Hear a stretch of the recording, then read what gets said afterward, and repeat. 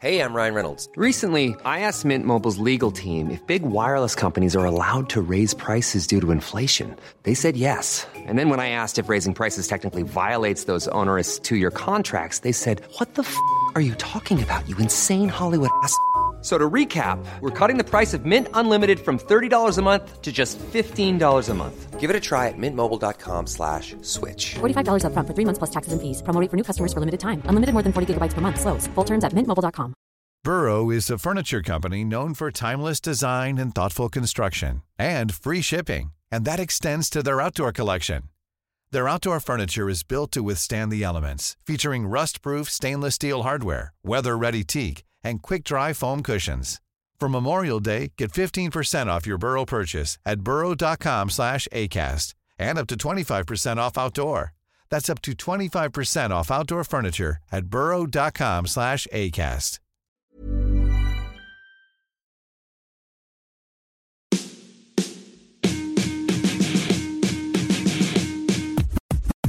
We interrupt this program to bring you a special bulletin.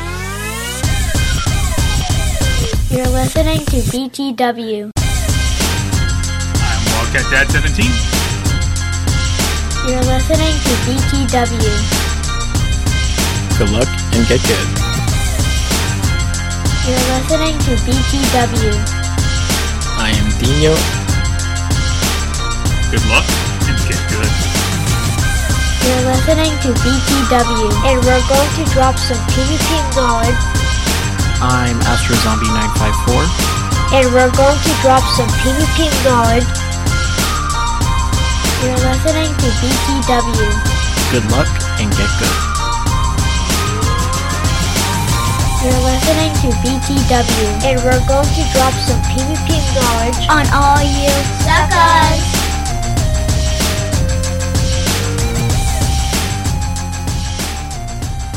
What's up, all you Singapore grandmas, and welcome to another episode of the BTW Beginner to Winner PvP podcast. I'm Astro Zombie 954. I'm Wildcat Dad 17. And I'm Dino. And today is Monday, April 3rd. Yeah. How do you like being called a grandma? Where did you get that from? I saw so many grandmas sitting at tables this weekend. Yeah. Absolutely. Yeah. So where did I get this from? Yes. So I didn't know what was going on, and then Matthew had told me about it. I guess the VP of Pokemon Go? Correct. Yeah. Did an interview with Eurogamer, and it says the medium player of Pokemon Go is probably someone like a Singaporean grandma who walks with her senior group of 30 to 60 minutes every morning as part of her exercise and social routine, who mostly focuses on catching Pokemon with her friends and maybe very occasionally, or maybe not at all, raids. Sounds very accurate. That's like the most accurate thing I've ever heard in my life. This is an April Fool's joke, right? Look, I was busy Saturday, so this is an April Fool's joke, right? I wish. Oh my god! Wait, this wasn't on April 1st? No, this. I just clicked the article. I just clicked the article. There's no way. I literally am like, okay. I actually thought legitimately this was a joke. Like at first, like I didn't even like question it. I'm like, okay, this is a joke. But you guys are telling me it was. It's not like the Trainer Club. Like that was a legitimate joke. Like that was. Some people were like, "Wait." This article was not even published on the 31st. This article was published on the 30th of March. Yeah. Are they like 48 hours ahead? I don't know. March. There's no way to justify this, right? There is no way to justify it. And this article will be in the show notes, right, Matthew? Of course. Okay. Of course. What I think is even better is he sends that, and my first response was, man, I don't remember when Wildcat said that. Of course, that was your first thing. I felt like it was something that Wildcat would have said. You're not wrong, but here's the thing. That may explain why we trend so well in Singapore on the charts. That's one of our best performing regions, actually. I guess, yeah, they're listening to us. Makes sense. That's who's playing. on there. And we know that it's for more than 30 to 60 minutes because of a retention of listening and shit. Yeah, there you go. We'll give him actual data of what his players are right doing in Singapore. So besides that fun stuff, let's save Wildcat for last. I agree. Dino, how was your weekend? Or how was your week? It was good until, certain few announcements came out, It's gonna be interesting when we go over that. But besides that, I'm almost have enough XL candies for my Lugia, so I'm very excited about that. Apparently I'm gonna become a Master League master now, according to Wildcat. Yeah. He's literally doing a Lugia raid as he's talking. I'm catching the Lugia right now. So we finished that raid forever. Wait, time out. What's the hundo for the Lugia? Non-boosted. Do you guys know? Is it 21 something? If it's 2108, I got it. I think that may be it. Because I just needed a hundo. Hold on. You better pay attention. And I'm very nervous that I don't catch it. Because I'm pulling up the IV chart right now. How many balls? You're good, fam. Oh, it's not it? 21-15. You have a 15-14-14 in your hands. Oh shit! I mean, that's not bad. I'll take it. I mean, I have a couple 98%. But yeah, anyways, besides that, while I try to catch this, I have 4 Pokeballs. I'm not nervous at all. Yeah, so it was good. I'm gonna wait till I catch this though.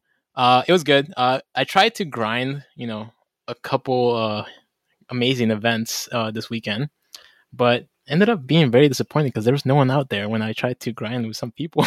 So that was definitely. Did you fall for an April foul? I did. I sure did, because that shit was so bad. Like, I don't know if we want to talk about it, but it was just bad.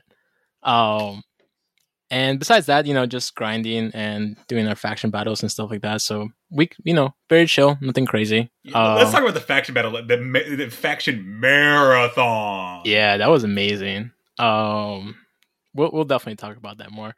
Asher, how was your week? My week was. It was good. So I was interviewed finally by Good Morning Johto. Very good listen. It sounded like you actually called in from your phone. I actually did call in from my phone because I didn't have a new microphone by that time. So yeah, I literally called. We did the Zoom call from and the phone. record should state Astro was absolutely the longest of the 3 interviews. I was, and it wasn't close. How long was it? Like 30 minutes? Just shy. 22 and 22 and a half, something like that. Okay. It's Lane's longest show ever. Yeah. That checks out. That checks out. Right? It's accurate. That's it. If anything, I'm going to go down in history as that. Yeah, I did mostly GBL battles, and that's pretty much it. And then Sunday. So this is Astro being Astro even in real life. Yesterday started. I'm the head coach for my son's flag football teams.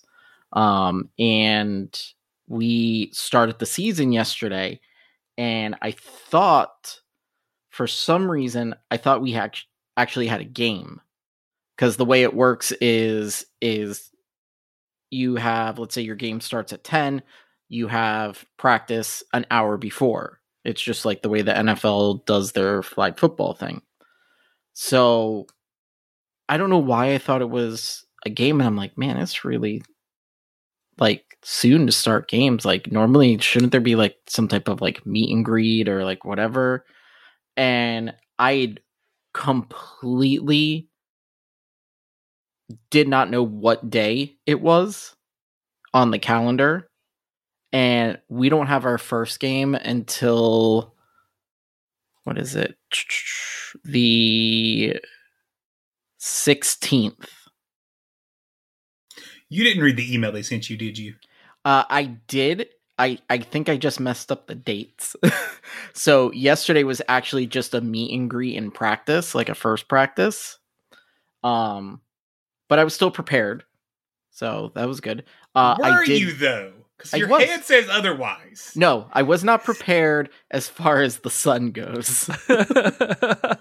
You would think you would be prepared living in Florida so long. I wore a hat. But it's like a trucker style hat, like, so it's got like the mesh in the back because my head starts to sweat if I don't have some ventilation or whatever. The sun was so hot and it was like so sunny that I have now a sunburn on my head, and the tan lines are the lines from the hat. I didn't even notice that. I'm gonna go back and zoom in. That was the first thing I noticed when you sent the photo. Yep. But my favorite part of this story, Astro, is what did Matthew ask if you had any of? Oh, aloe vera. And your response? I had no idea what that was. I don't get pasty white that often. white boys. We love our aloe. Oh God, I couldn't live without aloe. I am a ghost, and if the sun sees me, I cook. Yeah. But I just was like, I didn't think about it because I don't normally get like sunburn that bad. Like if I do get a sunburn, it's like a little pink or whatever, but normally I just kind of tan like Dino. But no, it was like I was out there from 10 a.m. to 1:30 p.m. with no sunblock on. Yeah, I'm lucky I didn't get sun poisoning. Oh my! From it. But I learned that I have an aloe plant. I actually have multiple aloe plants in my at my house. And luckily, Mrs. Astro knows how to chop it up to make it so that I can rub it all over my head and stuff. So that helped. So I got straight from the ground. I feel like the plants, those plants are like maybe like a land thing because we have it here too. My mom's always had one, like, or two or three, like laying around. I think it's a very Florida thing because even my brother has like aloe plants planted. Maybe it is a Florida thing because they grow really well in your guys' climate. Yeah. There's a person across the street from me has like the big one, like with those big, like you could probably make like a bottle of that stuff, like from one of the leaves. Is it a leaf or whatever? Yeah, it's a leaf. Sure. That, yeah. But besides that, not much. Here's a radio teaser. Listen to the end of the episode, because I do have an announcement at the end of the episode for everybody. So make sure you listen to that. Matthew, how was your week? Oh, that's where we're going with this. My week was disappointing for some reasons I didn't talk to you guys about. So when I got back from Orlando's regional, my work went on like mandatory overtime. So I haven't, like, it's like blacked out. They won't allow any like time off requests for like certain days because it's like we've been busy, abnormally busy, and we're having to work.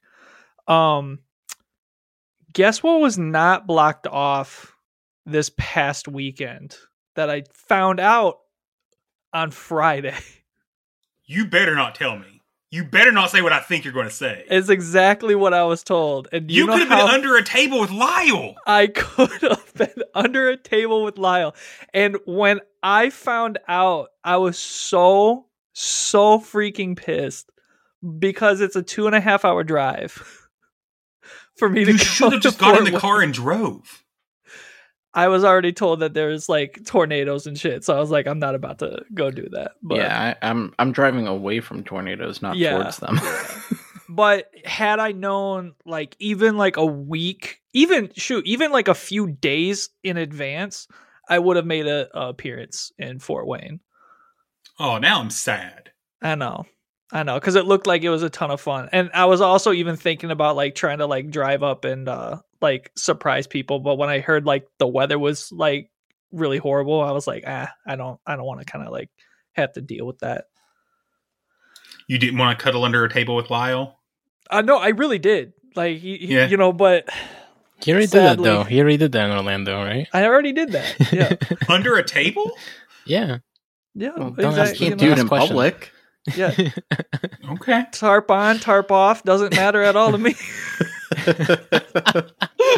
Did you get to experience the tarp off, Wildcat? I don't know what we're talking about right now. I'm just gonna. Okay, so probably not then. Yeah, probably not. Yeah. Oh, I see what you're saying. Yeah, I did. Yeah. Okay. Yeah. It's like a whole other man under there. Oh man.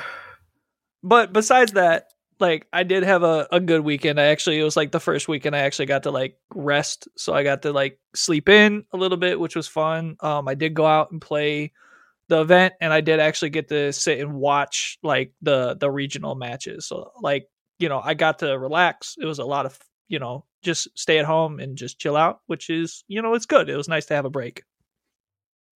Good. Well, anyway, I think that's it for weeks. Yeah. I don't think anybody else did anything. I'm still the second best tournament player in the podcast. Really? I mean, no. But let's see, Dino, what was your record in Charlotte? 4-2. Okay, interesting. Yeah. Interesting. Okay, yeah, cool. Nobody else did that on the pod. No. No, just it was him and then me, and then I don't think Wildcat even played. I didn't see his name on any of the brackets. I don't know. I think he went and played VCG. That's what it was. Mm-hmm. No, you know what? I think it was that. Yeah, right. Yeah, sure. Do we want to talk about Fort Wayne now, or do we want to wait till the battle section? You know what? Yeah, let's do the battle section. But since you kind of spearheaded this, we got a new review. Yeah, we actually have two, but the other one hasn't shown up on our system yet. But I know it was submitted. Okay. You want to go ahead and read that for everyone? Yeah, I can read it. So just a heads up, we need 7 more reviews before next Monday's show. If someone wants to get a free T-shirt. Today, hey, this is a person we don't even know. They're not even in our Discord. So thank you for giving us the review. Came for the PvP advice, stay for the fun, banter, and engaging co-host. Between each host, you have a wide variety of relatable skill levels. Wildcat and Dino providing next level advice that has helped me get out of the ace. And Astro challenges them from an intermediate standpoint with how he sees things.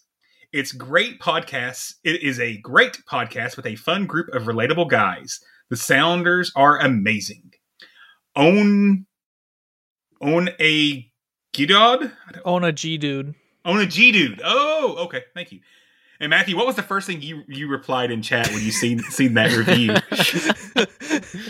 I forget what exactly I said. I was like, I feel like intermediate is a strong word choice here. You said it was stretching. Stretching. The truth. Yeah, Thanks.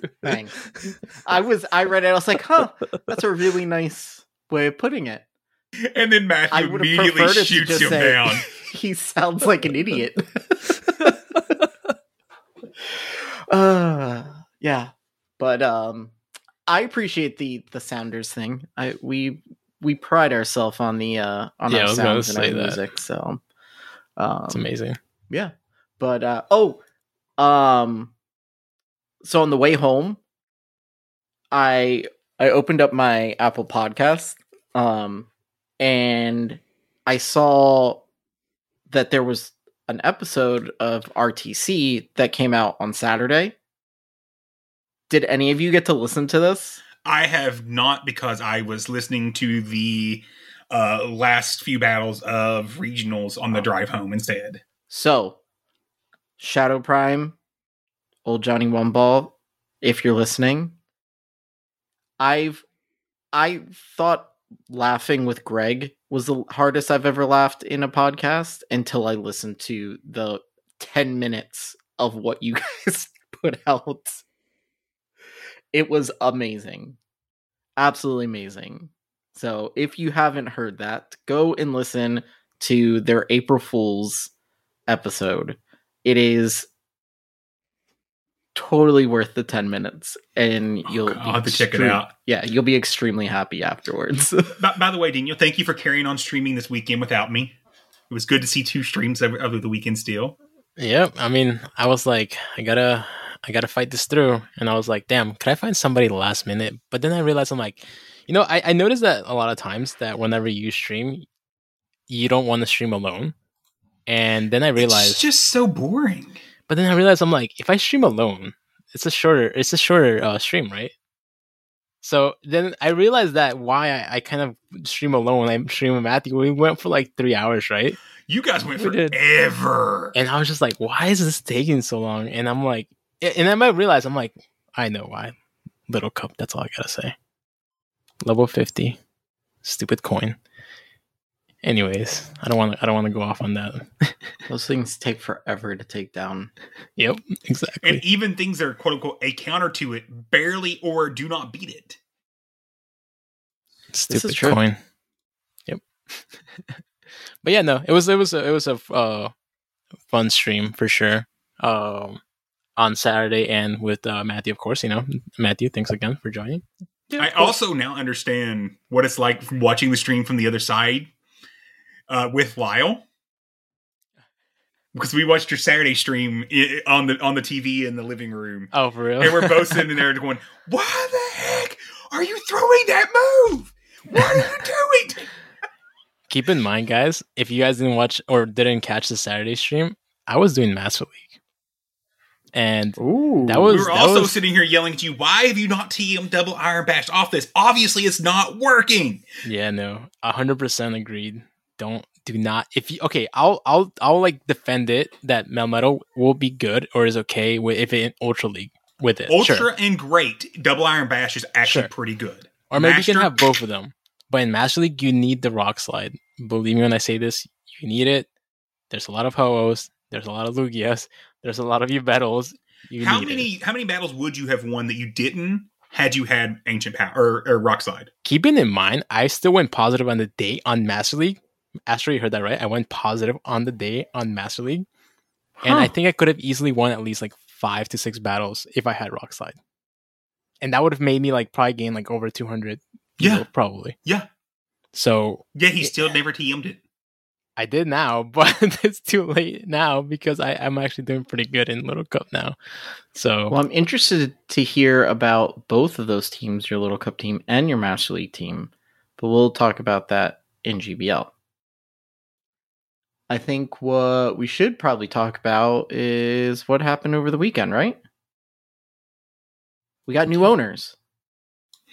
Oh, God. No? Oh, okay. This thing.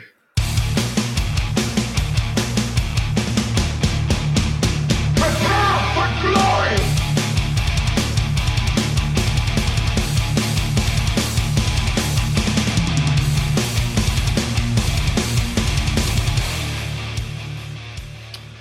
All right.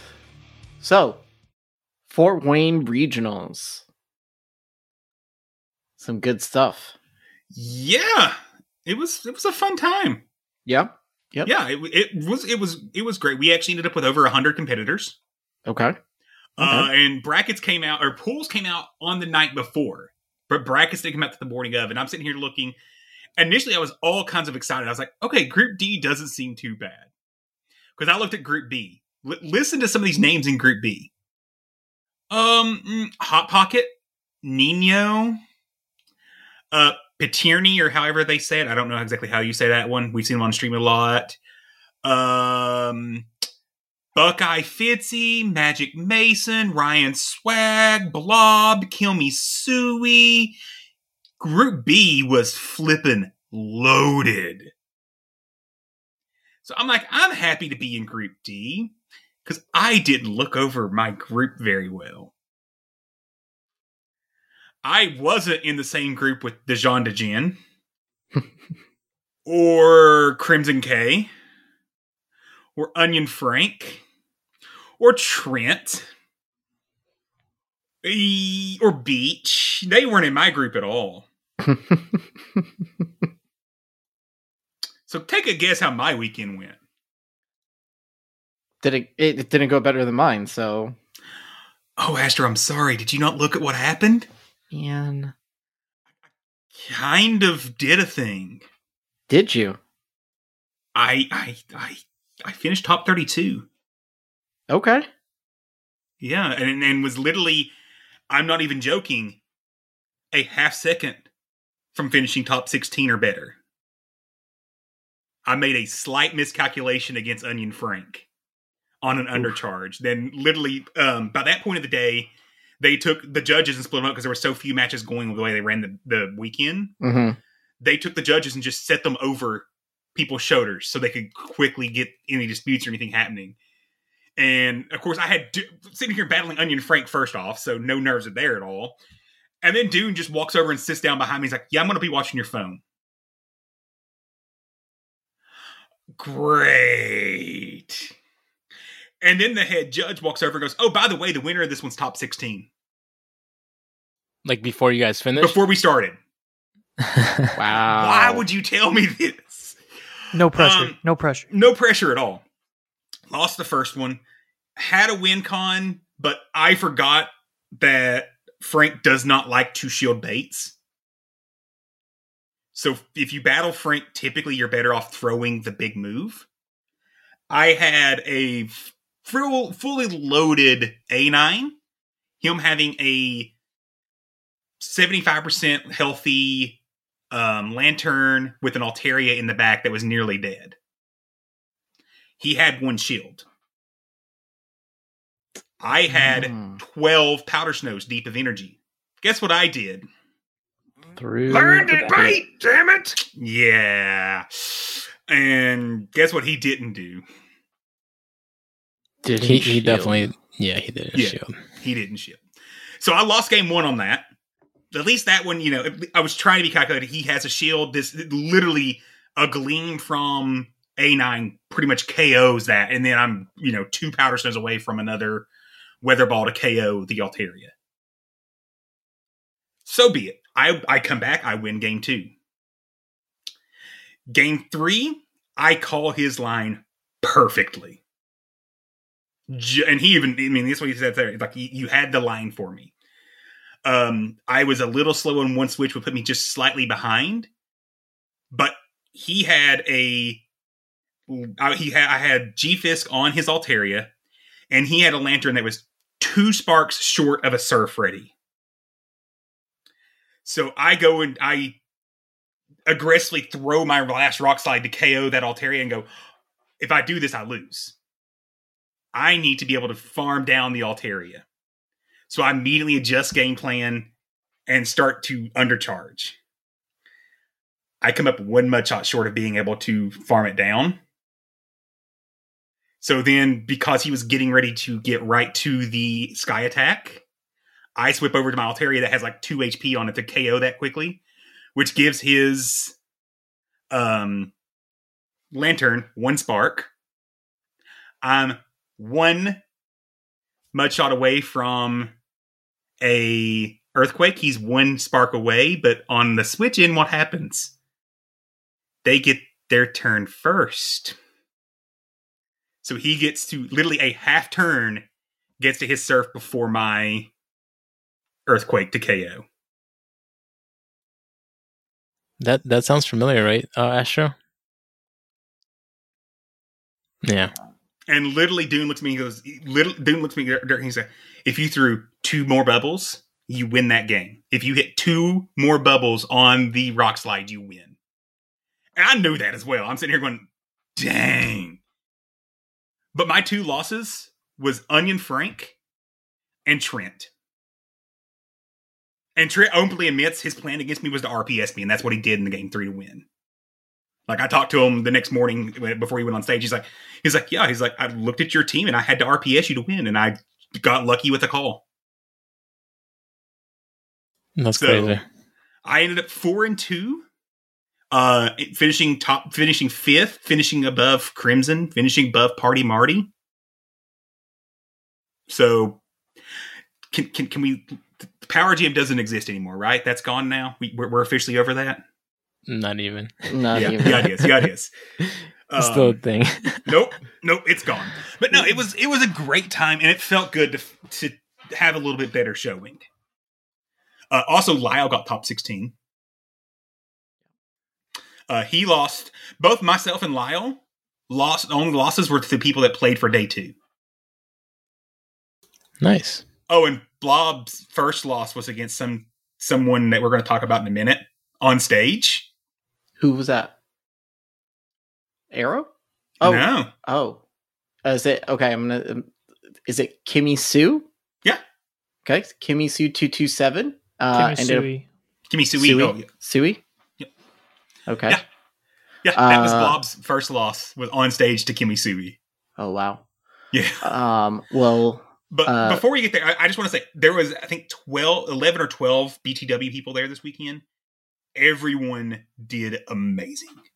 The weekend, everyone played well. It was really good to see everybody. We all hung out. It was a fun time. We actually hung out with Algeron as well from Decidueye Dynasty, which we'll talk about them in a few minutes. So it was a good time. Highly recommend. If you guys can get to Columbus or Milwaukee or any of these other regionals, do it. Just throw your hat out there and have a chance. Okay, now you can talk about the winners and things, Astro.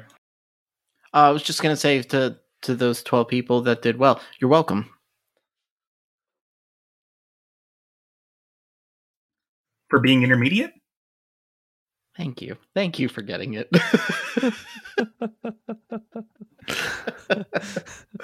What can I say except you're welcome? Oh my gosh. Did you see the Roxas announcement today?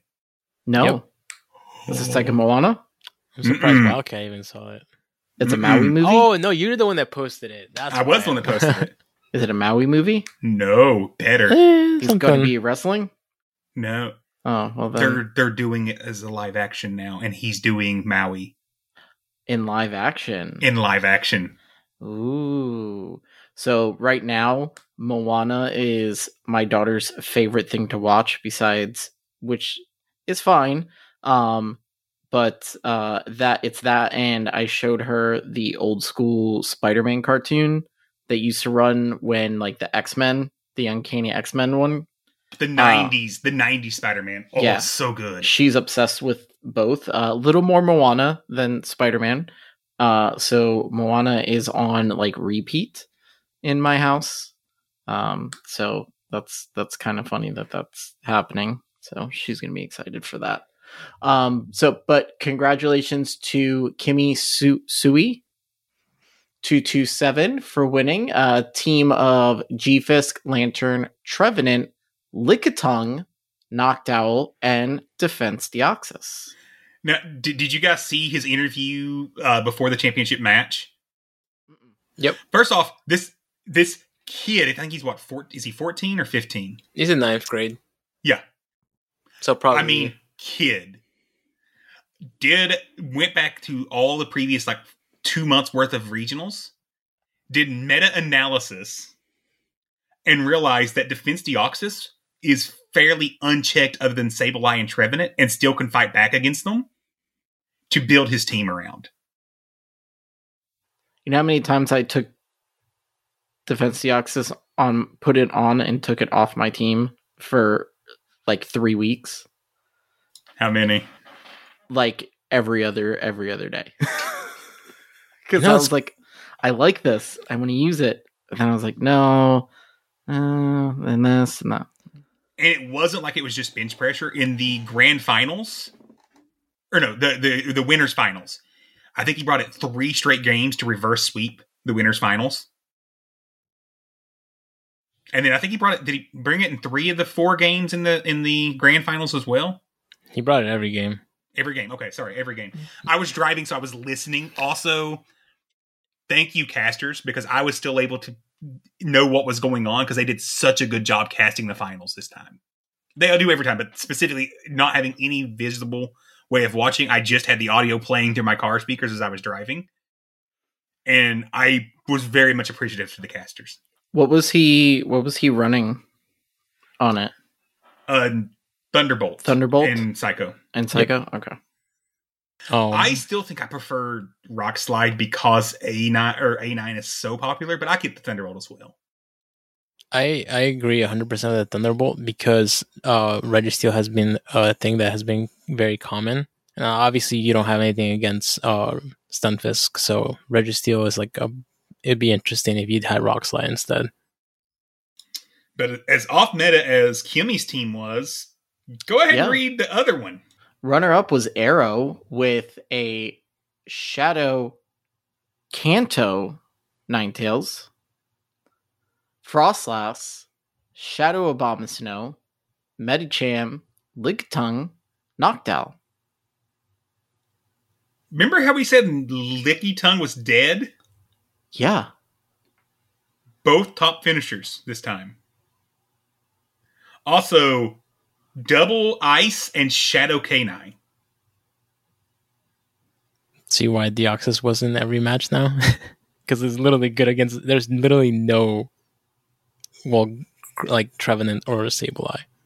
Yeah. So, it was pretty tough. But and this amazing. is apparently the same team Asher ran last weekend in Charlotte that he did not do well with at all.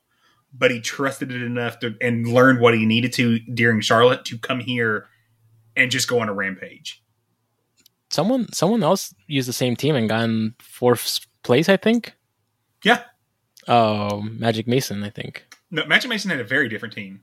No, he had basically almost the same team. He had Shadow Drapion. He had the same team that I beat him on stage. I thought he said he had changed one thing out. Oh, so I mean, like, it's just one Pokemon that he just changed out. But basically, he wanted Drapion. But yeah, so basically, that team is very spicy. It's crazy. Yeah. But Arrow, to get to the finals, not only had to beat Magic Mason, he also had to beat Dijon Dejin. So he had to beat 2 Worlds qualifiers on his way to the finals this time. So really great job, both Kimisui and Arrow. Not to mention, did you see the Arrow and Dijon Dejin battle? Mad props to Dijon, like, for real. First off, that was the first thing I was going to talk about. So, Astro, I assume you didn't watch the finals. Okay. So, game number 2, Dijon Dejin Arrow. Arrow banks a avalanche, switches out, has it ready to come back into, which is going to be more than enough to knock out the Azu. Match plays out, blah, blah, blah, exactly how we expect it to go. And end of the game comes up, and Arrow's Frostlass comes in, and what's the common bug we're seeing a lot of right now? The force switch being one turn, and your moves don't pop up. Yep, it's not there. He can't even hit the move. He can't tap it. Dijon Dejin has 1 HP. So, of course, we're all sitting there watching it, and literally the entire thing erupts with, oh my god. Because now we're going to go to a replay. Judge staff, amazing job. Immediately, head judge was already up, run it back, let's go. And things keep stalling. We're still sitting there, and we're all going, what's going on? Because they're talking, all of everyone else talking. Head judge goes up to figure out what's going on. Dijon Dejin, the classiest battler we've seen so far in all of Pokemon plays for Pokemon Go. He concedes game 2. Why is that important? He won game 1. That would have eliminated Arrow from the tournament. Potentially. Or caused a replay, and Lord knows what happens in a replay. But instead, Dijon says, no, I know the game did not work and function as it should have. Go ahead and take game 2. And then game 3. Dino, did you watch game 3? Yeah. That shit was my god. Well, it's probably like they said, the casual said probably like the most iconic moment, like in every regionals or something crazy like that. Like, blind. Okay, here you go. Dijon has a catch available to him. Arrow pretty much has him dead to rights, anyways, whether he catches or not. Arrow, as Dijon makes his attempted catch, also simultaneously doesn't switch, but throws the move, but doesn't throw the weather ball. Dijon switching in an Azu. Arrow blind throws before the switch in technically happens. Like, as the potential catch, throws the energy ball. Keep in mind, this is a Noctowl versus At a knockdown. What would have been a knockdown? Yeah, it was a Noctowl versus an Abomasnow, and he blind threw an energy ball on the Noctowl, but somehow he knew he was going to switch to an Azu, and I don't know, that was just like insane. Like, that just blew my mind. We went absolutely insane in that arena at that point. Keep in mind, like, the energy ball would have not KO'd, so like it's not even like a BM or anything like that. It's like again, like this goes back to like just like them knowing these things are gonna happen. Like, so these players, they know like when they're gonna try to catch or switch. Like, so it does look like Arrow's running a very weird off-meta team, but that just shows you how much practice means to a team. With that being said, guess how much practice I did with the team I brought? Probably as much as practice I did. I bet you less. Probably not. Did you change your team before you left? I did, at 11:59 the night before, talking with Lyle, I swapped one of my Pokemon. Not Gliscor. I didn't swap Gliscor. So I ended up bringing Shadow Gliscor, Medicham. I'll tell you about a story of Medicham in a minute, though. What was it? Swampert Shadow, Shadow Alola Ninetales, G-Fisk. I originally had planned to bring Lantern, and in all my playtesting, Trev kept being a slight issue for me. So last second, I swip in to an Umbreon. I literally brought Umbreon in every single win I had. If Umbreon was on the bench, I lost. If Umbreon was in my lineup, I won. I had 0 practice matches with my final team. And I just played it based on what I knew was going to happen. But my favorite story, 2 separate times, I did not bring Medi until game 3. And what's the preferred moveset on Medi, Dino? Ice Punch, Psychic. Guess what I was not running? Psychic. Nope. Ice Punch? Did not have Ice Punch. I didn't bring Dynamic Punch either. Power Up Punch. Power Up Punch Psychic. One of my rounds, game 3, once again, had not revealed this at all. My opponent switches in his Umbreon, and I go ahead and hard swap my Medi. I'm shields down. They have 2 shields. You would I lose start that. pupping. And literally my opponent looks up and goes, "You mother effer." Game 3 revealing Power Up Punch.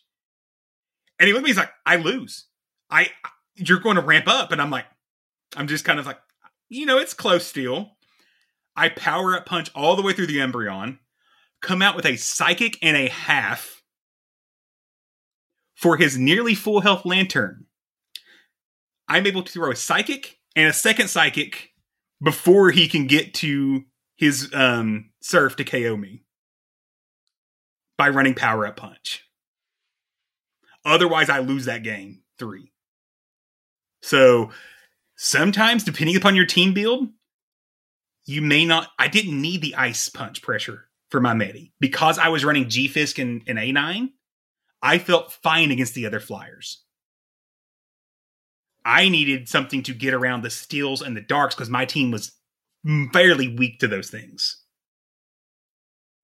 Just think about your team comp when you're picking your moves. Don't just go what's meta, is what I was wanting to say. Yeah. I mean, this kind of goes back to the conversation me and Ash were having when he was building his team, like, Scrafty? Scrafty's kind of scary. With that pup and foul play? Just saying. You look at the teams. And Buckeye brought Scrafty. Yeah. And went 4-2. Nice. Scrafty's good. I mean, Scrafty can beat an Alola Ninetales. He brought, not only did he bring Scrafty, he brought Shadow Dragonair. Oh, he did post that. I remember seeing that. He saw what it did with what Dune did with it. Yeah. So he did well. He felt really good after the month he had previously to get back off the snide. So, like I said, it was Team BTW represented us very well. Our friend Magic Mason making top 4, Lyle making top 16. I think myself, and I think Blob maybe was top 32. So great showing by Team BTW this weekend. Awesome. So, since we're on the topic of regionals and stuff, did you see the announcement that came out? I've got thoughts. I have lots of thoughts. So for those who don't know what we're talking about, Pokemon Plays put out an announcement on the 29th. So this was what? Wednesday? Wednesday. Okay. So Wednesday, right before you guys go to regionals, right? That starting next season, so for the 2024 season, right? Yep. Pokemon Go and some for this season, but we'll talk about that a little bit. Pokemon Go is going to be switching over to a champion point system. Okay, do you know what that means, Astro? Do you understand what championship points are? So I'm learning what championship points are from TCG. So this is my understanding, and then you guys can correct me if I'm wrong. You have to compete in like local tournament plays. Your wins count as points based on, I guess, there's like a certain number of points you get for the local win. Yep. And then you can still compete in a regional, but you have to basically win the whole thing, right, to get the points? Even if you win the regional, you don't qualify automatically. Correct. You get 100 points. 200. Okay. So let's talk about for Masters Division, which is all Pokemon Go has. For VGC and TCG Masters, they need 500 points to qualify for Worlds. Winning a regional rewards you 200 points. Winning a local tournament only rewards you 15 points. So what that means you would need to do is win 2 regionals plus 4 to 5 local tournaments to even qualify for Worlds. Now, this is a big giant caveat because we don't know for certain when they say championship points are coming to go for 2024 if we're going to go to a strictly qualification-based points, or is it going to stay kind of a hybrid method where if you win a regional, you qualify, but you can also qualify for other stuff. Now, what we do know, points are not coming just next year, Lastro.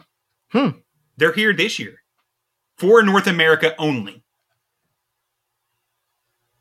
Between now and NAIC, the trainer with the most championship points in Pokemon Go from competing in local tournaments will win a travel package to NAIC.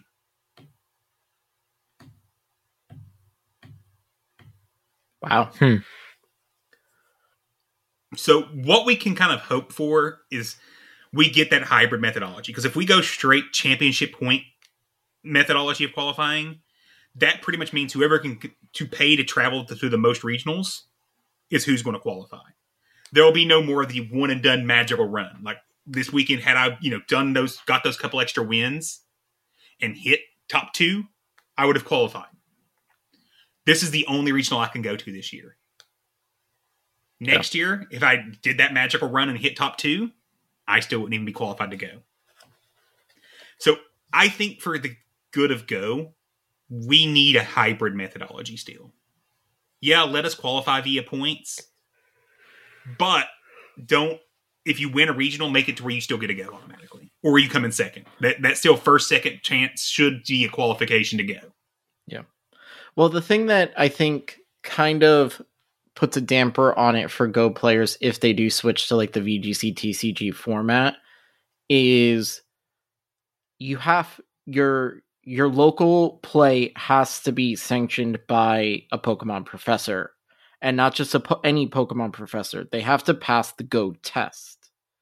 So I learned from our friend Southwest Kai, who's a Pokemon professor, that you have to take a test for each sections. So you do one for TCG, you do one for VGC, and then you have to do one for Go. And I think there's one for Unite as well. But if your Pokemon professor doesn't want to take that test, you've got to go find a Pokemon professor that has taken and passed the Go test in order for those to count. And does not want to compete, because the professor cannot compete at that local tournament. That is correct. And so you have to be able to find somebody to do that. That is where I kind of find... That's where I see the downside of it. Because it does limit, and it's not just rural players. Like, I look in just our Broward County, which is huge. Dino, how many times do you see tournaments going on? What tournaments? Live tournaments. What tournaments? Exactly. It doesn't happen. It does not happen whatsoever. Miami used to do them before the pandemic. Broward, maybe? Like, very used light? to, like, at Tate's. Like, a long time ago. Nothing. No one's doing them anymore. I would have to drive up to Orlando to hang out with Kai and do them in Orlando. Now, there are positives to this as well, though. So right now, if you go to a regional and you lose your first 2 games, you're done, right? If they go to a strict point system, the way TCG and VGC does it is day 1, there is 10 rounds that you can play, which also means their days go on for literally 13 to 15 hours of competition. We would move to that kind of how many Swiss... times we walk in and they're still playing? Yeah. Yep. Insane. We would possibly move to that Swiss style format where if you go to a regional, you're guaranteed to get to play 10 rounds, which would be kind of nice, actually. Mm-hmm. It would make the cost more palatable. It would make, like, I could swing going to multiple to the wife, like, hey, I get to at least get 10 rounds in and be able to accumulate this many points or whatever. Now, here's the problem with that Swiss system as well. There's an additional RNG element to it, because when you're matching up with who you match each round, if the person you're matching up against doesn't do well enough, your what they call resistance goes down, which means even if you finish, for example, 7-3, I'm going to use Inhofe. If you guys listened to the interview with Inhofe a few weeks ago, she finished 7-3, which is typically good enough to earn championship points for VGC. But because the RNG of her matchups I think it was at Knoxville, was not good enough for her, she actually fell down 2 spots and finished outside of points, even though she had a record that should have qualified her for points. Because the RNG of how the matchmaking happens. Mm-hmm.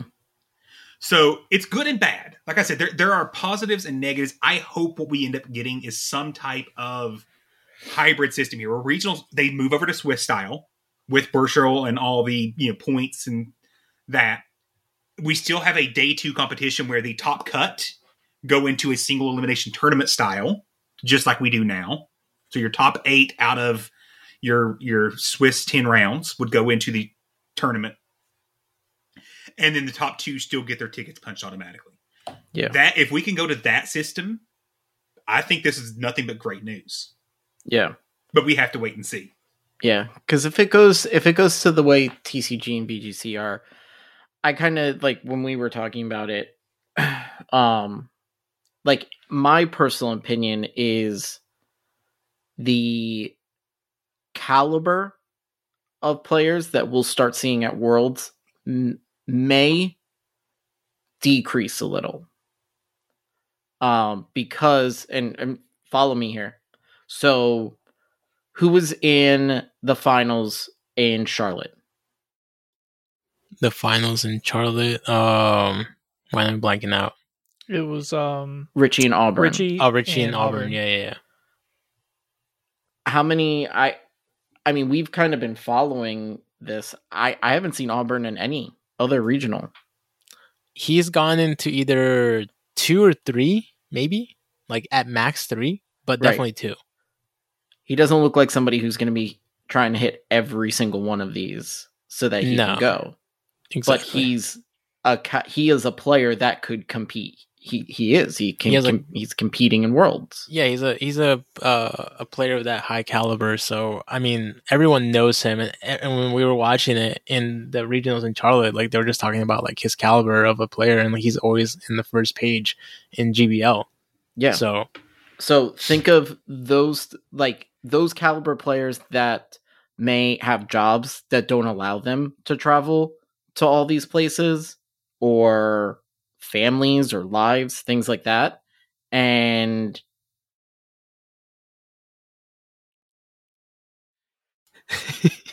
you good there? We got him laughing. Oh. The funny thing is, like, we're like, why the hell did they just stop talking? We're not wearing pants, apparently. I don't know. Okay, I'm fine reading the chat thing. So when I said my last piece, I messaged like, "Hey y'all, I've said my piece. I'll be right back." I was still wearing my normal clothes with a belt when they was getting really uncomfortable, and I went to go change pants. And then Matthew just replies when I said that, told him why I ran away. Just replied, "Who's wearing pants?" And Astro and mid talking had to look over and see that, and it makes me happy. Well, I had to change my pants. And that was my first, like, starting to laugh. And then I saw who's wearing pants. And I was like, oh, I'm not going to finish. Yeah. But anyway. I think that just to get back to your point, I definitely understand, like, what you're talking about, where it almost seems sort of like pay to play in terms of, like, if you are a decent battler and you can afford to go to all these spots, you could theoretically rack up enough championship points if you've done well to qualify for Worlds, even though you may not be necessarily a quote like top tier battler. Like the system is designed now where you have to place first or second. Is that pretty much summing up? Yeah, because you were saying? The way you earn points right now at a regional, if there's 100 battlers at the regional and you finish top 32, so where I finished, you earn 60 championship points. So if you could afford to travel to 7 regionals and you can finish either top 16 or top 32 in all 7 of those, you're qualified for Worlds without ever actually making top cut. So I don't want to sound like it's just I'm against championship points, because the ideas of getting locals available to people is great. But before you just get all excited and don't think about the ramifications, just stop and realize there's more to it depending upon what we find out next year. Or this year later for next year's season. Yes. So, like I said, I'm hopeful. I'm hopeful we go to a hybrid method. Yeah. Like I had mentioned when we were talking about it, like I'm going to start looking into how to become a Pokemon professor for Go for down here. Because as far as I know, we don't have anybody. So, and like, I'm realistic. Like, even on my best day, I'm not beating Dino.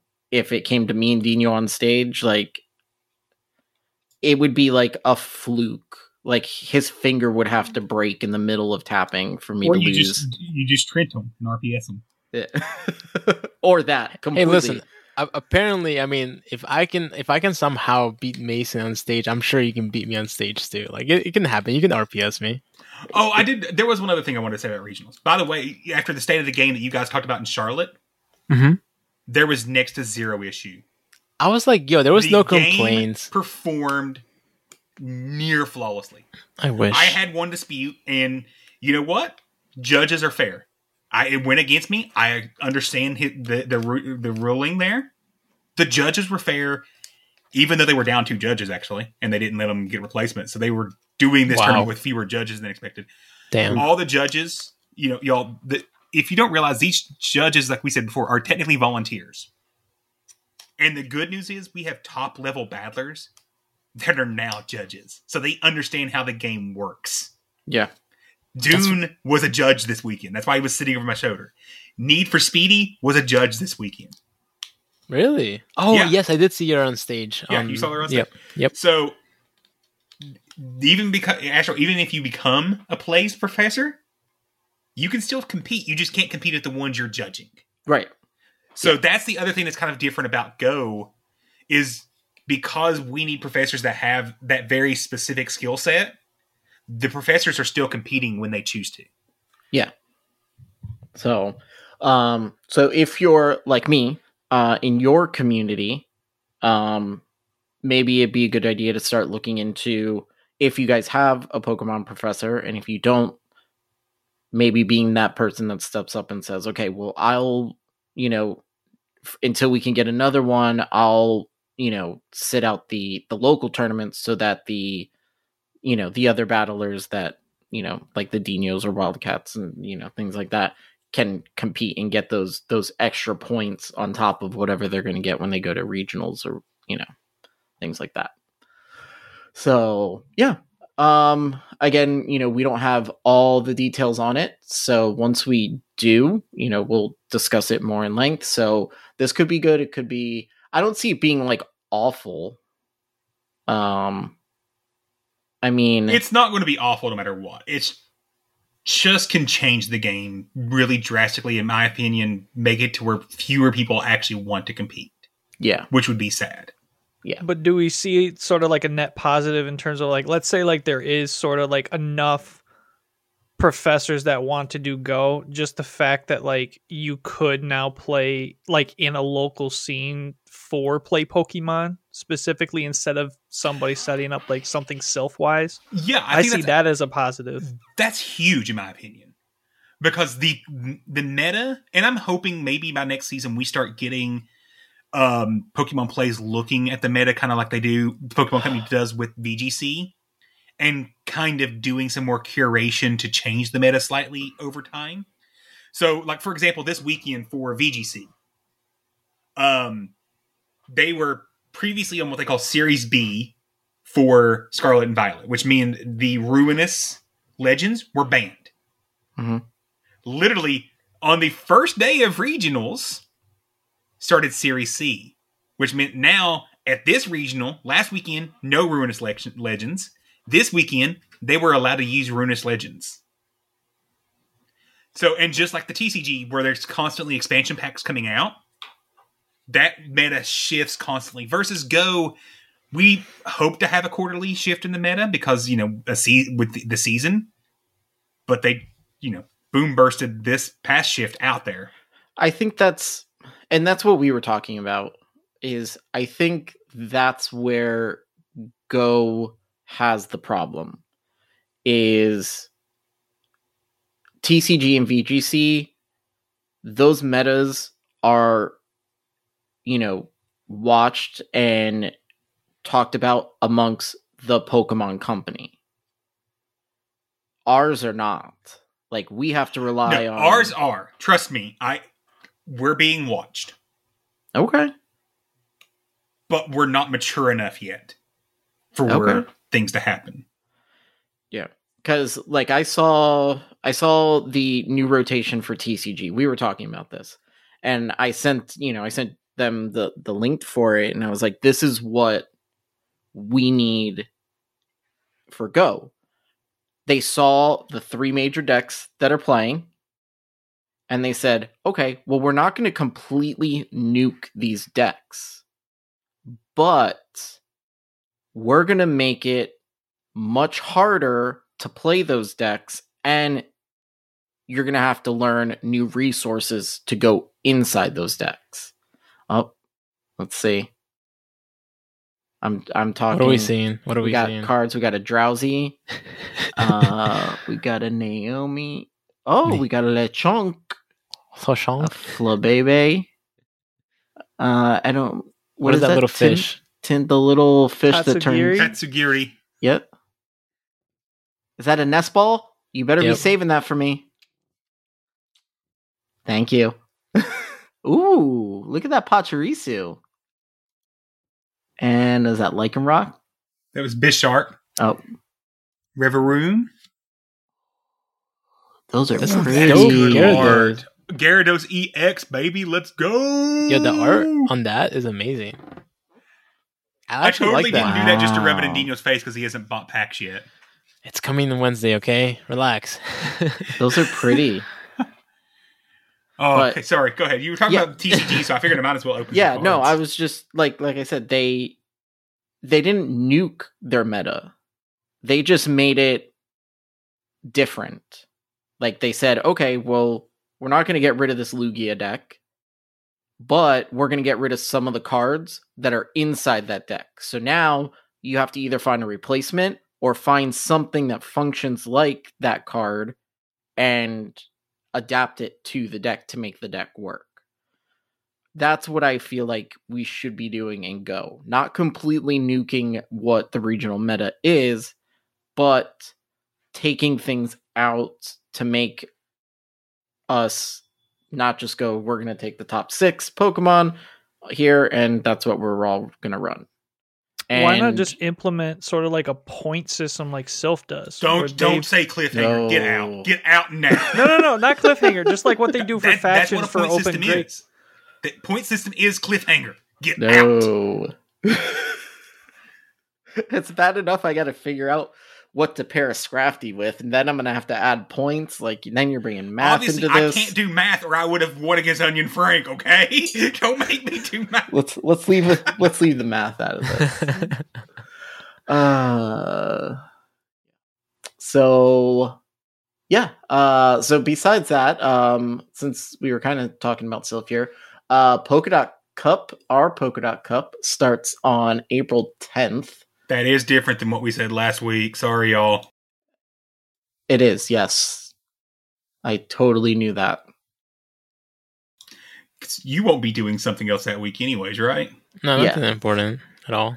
No, I won't. I will be cruising during some of this tournament. So I am going to be sitting this one out just for the fact that if it runs into that weekend, which it probably will, it wouldn't be fair to everyone to make everybody wait 3 or 4 days to go. Oh, we onto wouldn't. it. You would just be taking losses. So Yeah, just take the L.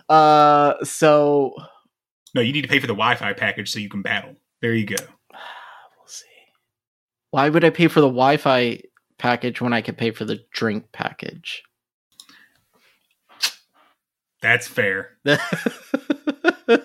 Anything else, it would have been like, no, but Yeah. it's drinking, right? It's okay. Well, the food's free. Oh, yeah. There you go. Well, it's not free. It's in the thing that you pay for. But did we go over the Polka Dot Cup at all? We did. Okay. So if you want to join our Polka Dot Cup, Ooh, we should see if there's statistics for it yet. Let me hit over to Sylph oh yeah, because it's been live for 3 days. 3 days. There is some interesting picks for sure, but I Okay, expect cup stats. Ready? Okay. Swoobat. 40% usage, Galvantula, which we did talk about last week as being a top pick. 22% normal cast form. Swoobat sitting at 20% usage. Okay. Makes sense. Samurott 15, Beedrill 14, Luxray 13, Nidoking at 12%, Jumpluff at 12, Girafarig at 11, Sandslash at 11, Blaziken at 10. That's everyone with double-digit usage statistics. Anything of that Interesting. top jumping out at you, Dino? I actually expected I was gonna mention Girafarig. Just to go real quick, I tried to see like what Girafarig can beat, and I decided to see like Swoobat actually beats Girafarig with confusion. But if you're running double kick on your Girafarig, it beats the Swoobat. Which is crazy because like it doesn't tell you that until you do like versus the whole meta. Yeah, and double kick also is really good because it just in general energy generation is pretty quick. And I do expect to see some Beware out there, and that double kick would help in that matchup as well. Yeah, Beware was definitely a busted ass Pokemon in the last Silph Cup. So maybe actually look. I didn't even know Beware wasn't like anywhere in this cup, so might have to look into that. Beedrill again.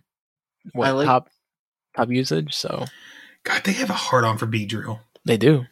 I like the Donphan pick. You know, I was looking at that, but I hate that you're a ground Pokemon and you lose to a poison type, which is Nidoking. Yeah, but Is that just that's in because the of the what is it? Earth? Is that Earth power? What does it have? It has Megahorn and Sandtomb, and There you but it go. does have the resisted poison jab against it. How do I have 2 Hundo Giraffarigs? We don't know. You just get that's probably through GBL, That's right? gotta be GBL. One of them's a purified Hundo, and the other's just a random Hundo in my inventory. Hey, the Hundo gets to 1491 CP. Sorry, just I was looking to see if I had a good Girafarig, and that I was very confused. Yeah. I mean, I just think, so like when I was looking at Don Fan, I was looking, so it's running counter, so it's nice to have like that fighting move, like you were saying with Girafarig with the double kick. But it beats Beedrill, it beats Galvantula, it's going to beat Blaziken, it's going to beat Castform, it beats Luxray if someone's actually running Luxray. It loses. So it loses to Girafarig, but is that maybe that's a confusion? A versus the confusion? double kick, or because the thing is, if you're running the double kick, you can only obviously throw the Psychic Fang against it. So it'd be double kick Psychic Fang versus confusion Psychic Fang. That would probably be more annoying. So it in the one shield it beats Don Fan with 3 HP left. So Yeah, because those neutral counters add up. Yeah. Also, we noticed the second most used Pokemon so far, obviously, was I think the Castform that you mentioned. Mhm. So I expect Castform to be a very safe swap, in this cup. And I actually was looking at it. I was trying to avoid using it, but it looks like there is going to be a lot of people using that. Yeah, because it has Weather Ball Rock, so it's going to do really well against Galvantula, Swoobat, Beedrill, Jumpluff. Right there's half of your top meta. And it's saying, and now he goes and looks and see if he has a normal cast form that he has to build. I already have. Yeah, I was trying to. I always tend to look to see something that's not in the top 10 to see if it's actually good. One thing that I was looking at with energy, I feel like depending on it, and if you get the boost, Sandslash, Kanto Sandslash. To me, it looked interesting with the Night Slash because you have the Swoobat, and the Rock Tomb for it as well. And you're resisting, any electric moves. And we always love anything that can get a boost, so Castform is 22 and 8. Yeah, it's pretty busted. And that's why you want to bring something to counter it. So it's 22 and 8. I don't have enough XLs. If you run Weather Ball Rock and and Energy Ball. And this is one shield against the Polkadot meta. If you run it with both Weather Balls, you actually pick up 1 win. Your losses stay the same. So it goes 23 and 8. I haven't looked to see what that 1 win is yet, because that's a lot of looking through. But right. But I don't know, because I was thinking, I'm looking at it and I'm like, I don't see a big benefit for Energy Ball unless it's Dugong or Samurott. Everything else, Celio.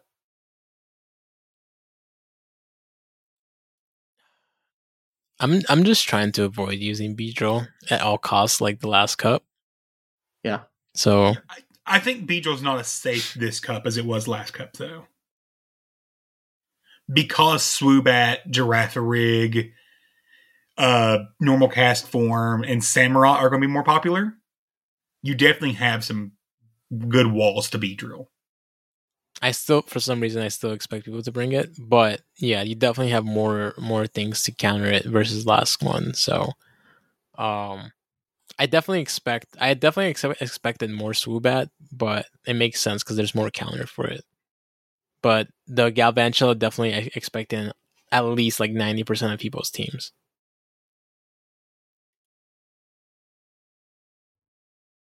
Yep.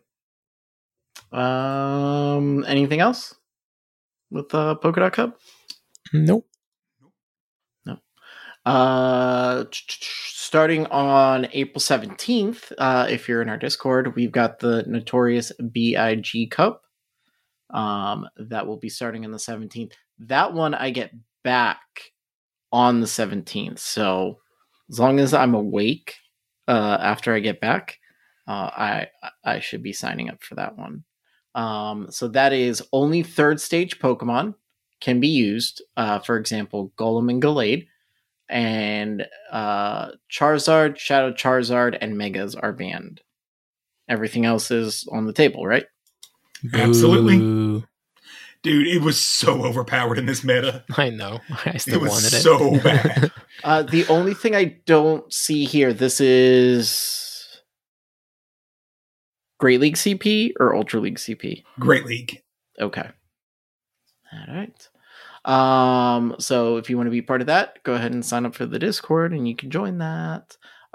Factions, Team BTW are the first one. Beat Decidueye Dynasty 14-7. Dude, did you see what we did to do it, though? Did not. Friday night, we did 6 straight battles. Oof. From 8 to 11 p.m., we battled Decidueye Dynasty. It was a good time. Stressful time, but good time. Very stressful. Very good. So we clinched the win Friday night before we ever got there. Yeah, Nice. that was definitely probably going to do more of those, but definitely fun. Nice. Congratulations there. This week you guys are playing Evan Stocks. Part 2 lost to Hear Me Pyroar 9-12. This week they have Michigan PvP. Part 3 lost to Fearsome Frostlass 6-15. This week we play Cleveland S Cavaliers. That sounds familiar. Did we play that team? We've played them a few times, and Yeah. we've clapped them every time. So, Trace, We got come this. on. Easy We got claps. this. There were some rule disputes. Yeah, Matthew, Yeah. what happened here? Because I So- saw you tag me, but I was a little busy. He wasn't doing No, anything I important. understand. So this is the second week that we've encountered this, and I've familiarized myself a lot with like the Sylph rules in terms of like what they're granting like replays and stuff. And I could like understand sort of like where Sylph is coming from, but it honestly just like really pisses me off. So I'll set the stage like this. The week before we had a dispute that we submitted because one of our battlers games in the middle of his battle, the game completely freezes. He's like still tapping on the screen, but the actual gameplay completely freezes for about 5 seconds. It then picks back up.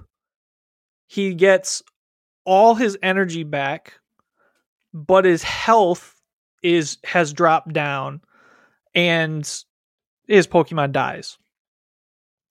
So we say that we want to dispute that match because we were unable to do anything for 5 seconds. We play a provisional match, and we go forward with that.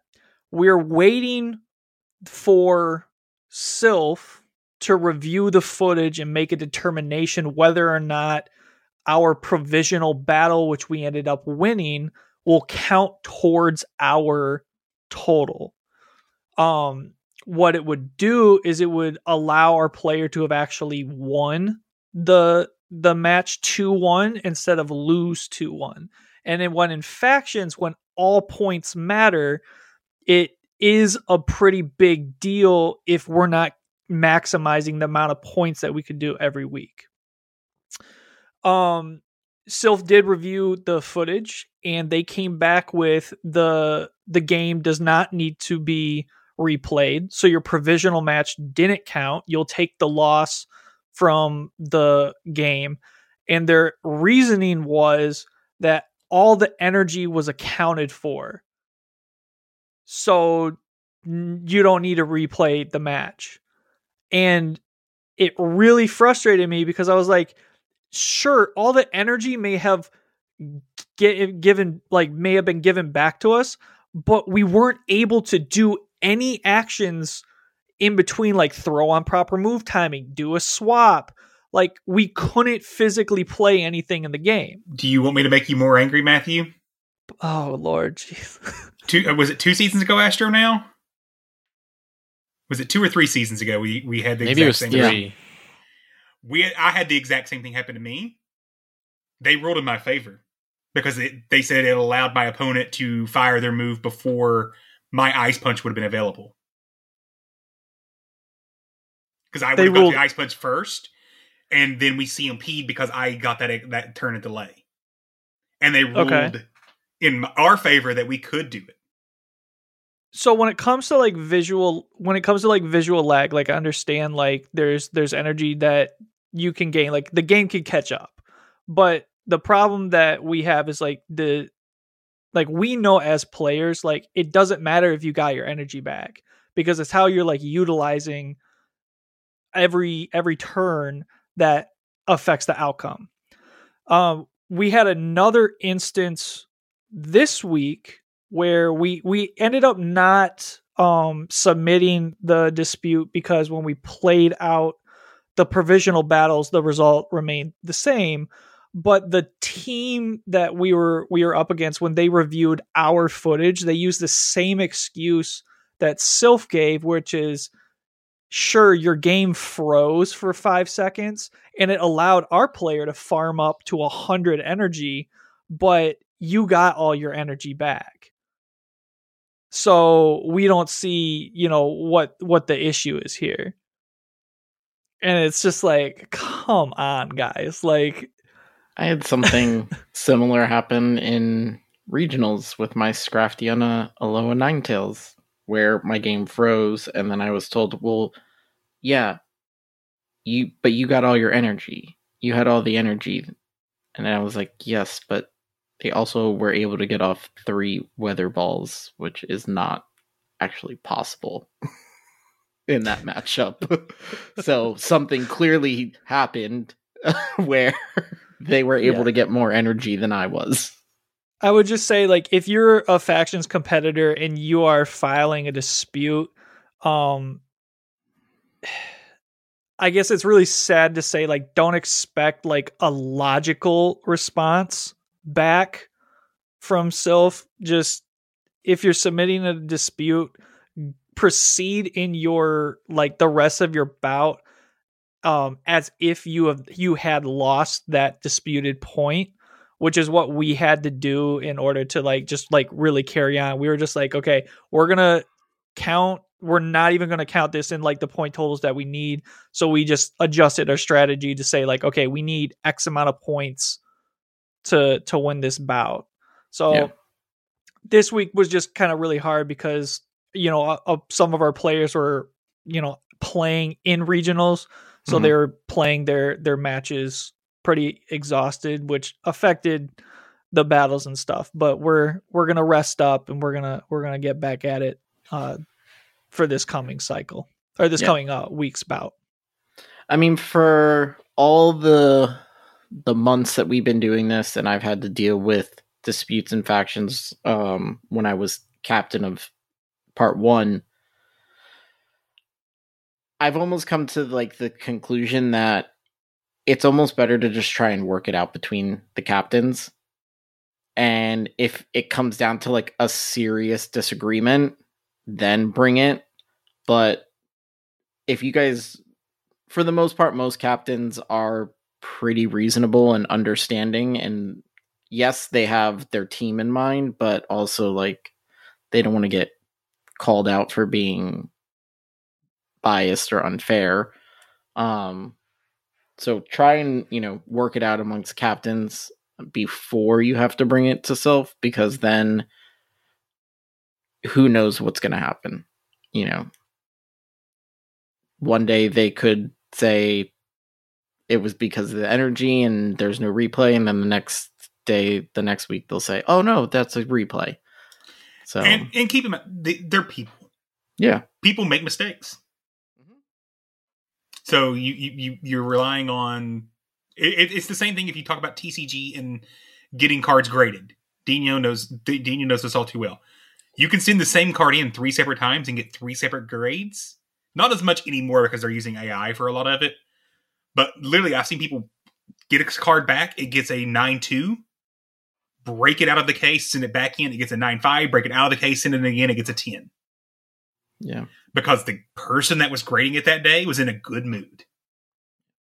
So it's no different with the dispute. So yes, if you can work it out with the captain, which is what Sylph asks you to do before submitting the dispute, is to work together with the opposing captain for, a mutual agreement.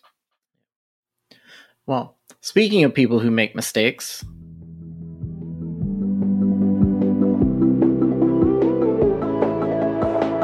it's time for the news. The what? The news. The what? The in-game news.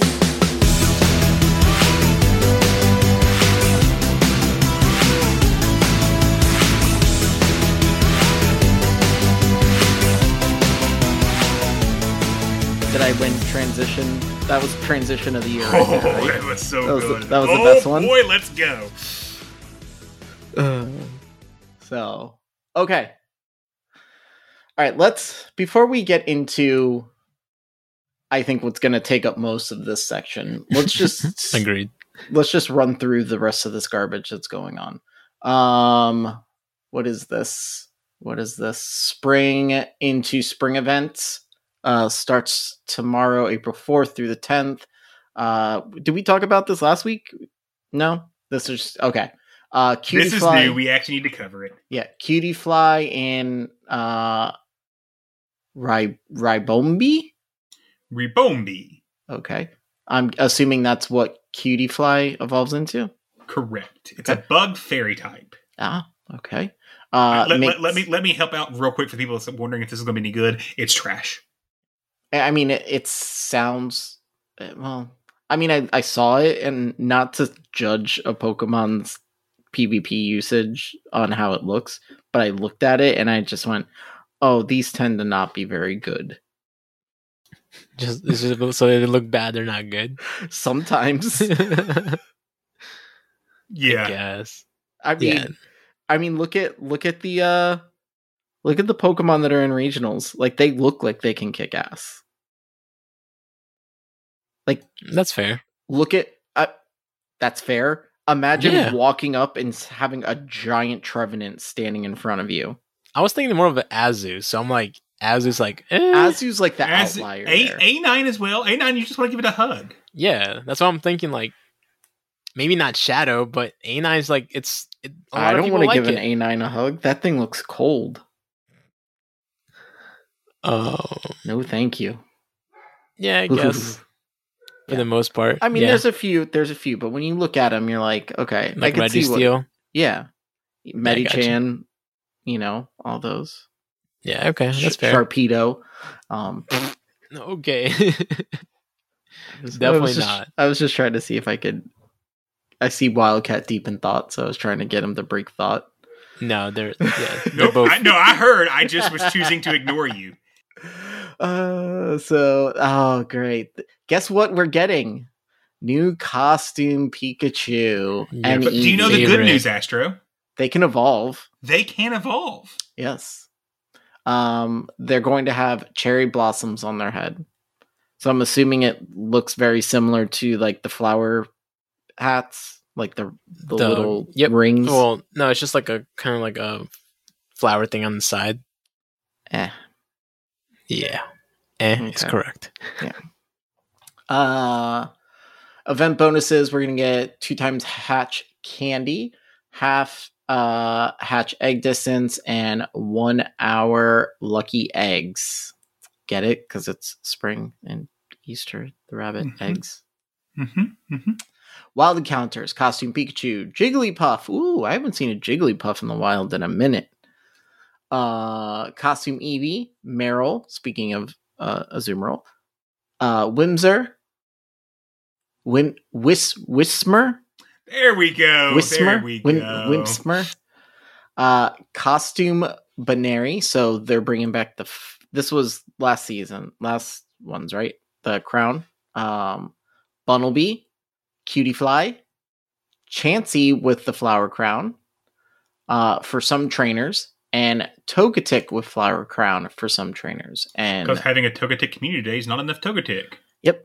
And your Togetic is 300 Stardust if you're some trainers that get that. This is not a bad PvP event, though. It really isn't, because, I mean, a lot of people don't realize this, but Igglybuff is a thing in Little Cup, right? And you need XLs for it. So you have Jigglypuff here.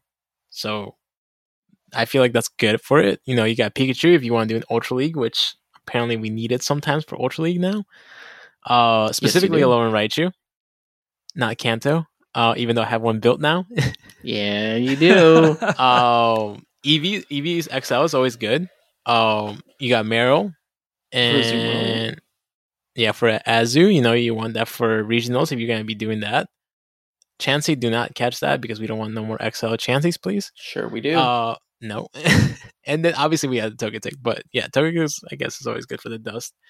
But yeah, like Wildcat was saying, overall it's a really good PvP event, I would say. Bunnelby for Diggersby. Yeah, you left out Bunnelby. Oh shit! I got confused with the Baneri. The Baneri, yeah. No, yeah, Bunnelby, yeah, for sure. Actually, I don't have that yet, so that's gonna be it's a really good event for you to use probably a normal type Mega, depending what you want to do. But for the most part, it hits like all of the Pokemon with a normal Mega. So one thing I've noticed over the past couple events, I've seen a lot of Whismer.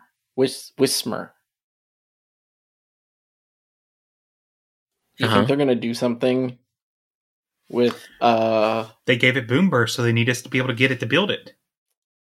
Yeah, because it's so OP. Oh yeah, that's right, it did get it. I was like, maybe we'll get like there'll be some way that, what is it, Explode? Or Exploud? Exploud. Gets good or It decent? is, it's got Boom Burst. It's the most broken thing in the game now.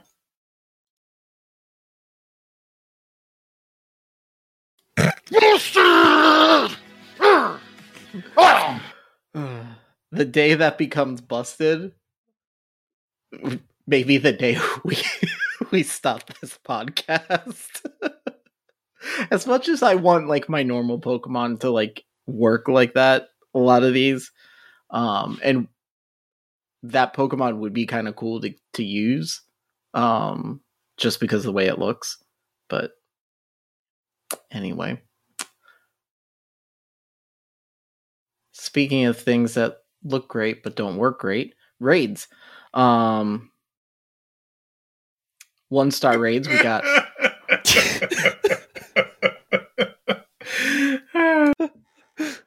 1-star raids, Costume Pikachu, Jigglypuff, Costume Eevee, Cutiefly. Oh my gosh. If anybody wastes even a free pass on a 1-star raid during this event, just delete your game. So yeah, don't waste your time on the 1-star raids. 3-star raids aren't that much better. We've got Executor, Alolan Executor. I think that's the outlier there, I guess. Chansey with the Flower Crown and Togetic with the Flower Crown. So we can give you money to do raids for 2 things that are in the wild, a common spawn, or Alolan Executor. Yeah. God, why is this so trash on the rating? And I wonder why Niantic hates raids.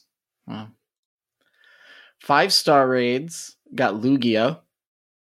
And then Mega Lopunny will be our Mega for this event.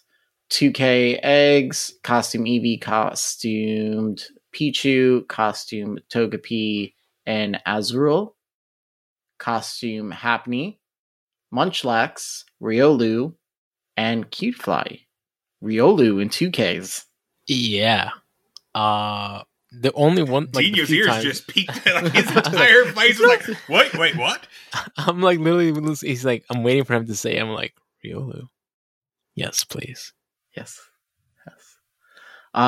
Field research task encounters. Oh, and it's half hatch distance, right? Half. Is that what it Half said? hatch distance, yes. Yeah. I guess. That could be a whole have lot. 10, 12 kilometer eggs in my inventory right now. It's a lot of Riolu you could possibly get to. So, field research task encounters for the costume of Pikachu, Chansey, Eevee, and Togetic. There will be a collection challenge that will get you XP, Stardust, and a lucky egg. And there's a new Happiny avatar hoodie for you to, I'm assuming, purchase for your avatar. There is...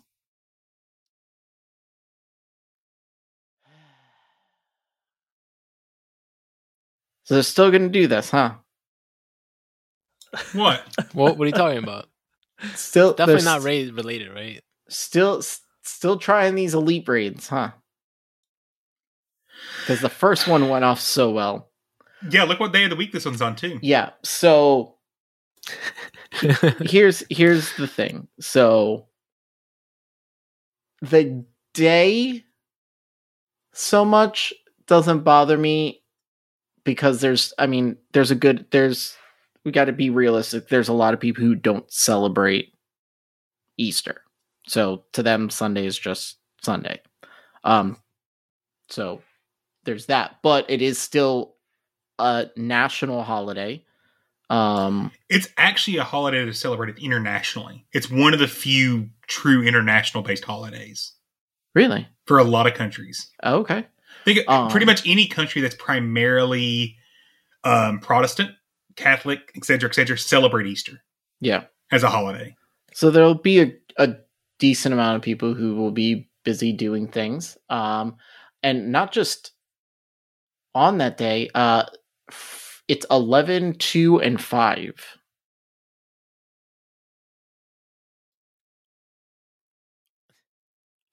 People definitely don't do anything at those times. No. Especially in those days. Definitely not. Around 11, I will be doing an Easter egg hunt with my kids. Around 2, I will be eating. And around 5, I will be napping. I was going to say that. If you said anything other than sleeping at 5 that day, I was going to call you a liar. Yeah. That's literally that's what my family does on Easter. We do the eggs, we eat a lot of food, and then go comatose. And then we all just sit around and take naps. Also, it's going to be in person too. Yep. Let's just picture this, okay? For those of you who celebrate this holiday in whatever form, we're going to assume they're the church goer person. Okay. You're sitting in church, mass, whatever. All of a sudden you look down at your phone. It's 11 o'clock. Now, could you imagine turning to your wife, significant other, partner, family, and saying, "Excuse me, I need to go potentially catch a Pokemon that may or may not actually work when I get there"?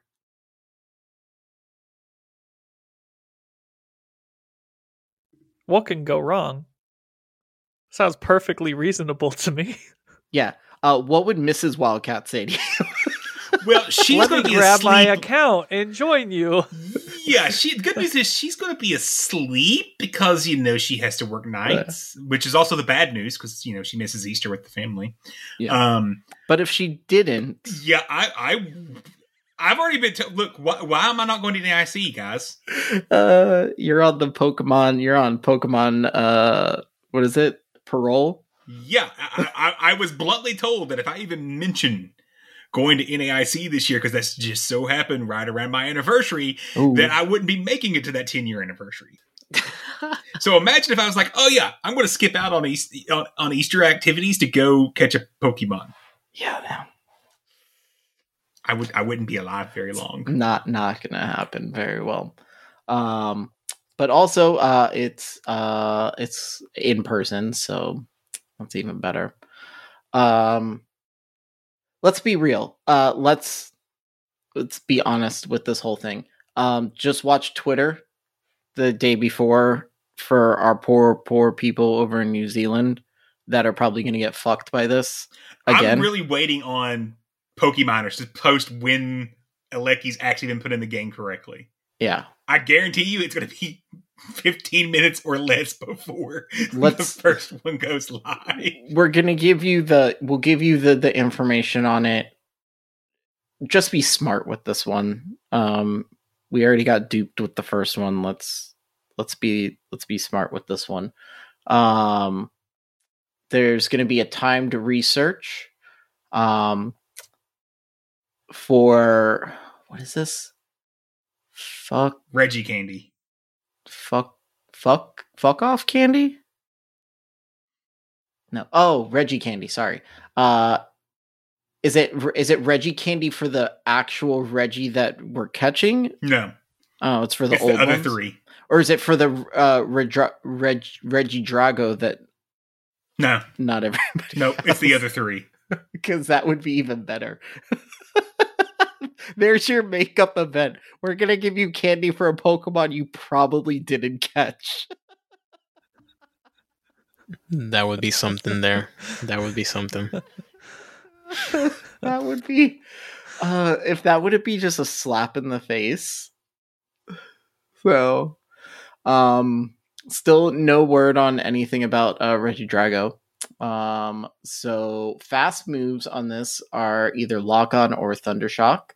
And then your charge moves, Hyper Beam, Thunder, and Zap Cannon. How PvP relevant is this one going to be? It will not be even with its current moveset in main series.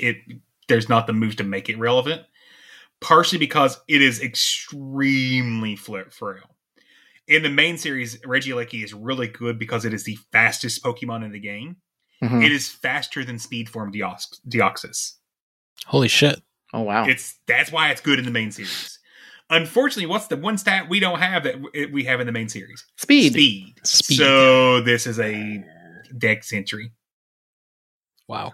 I was going to say with the moves that it has, I mean, it looks kind of relevant, but never mind. Yeah.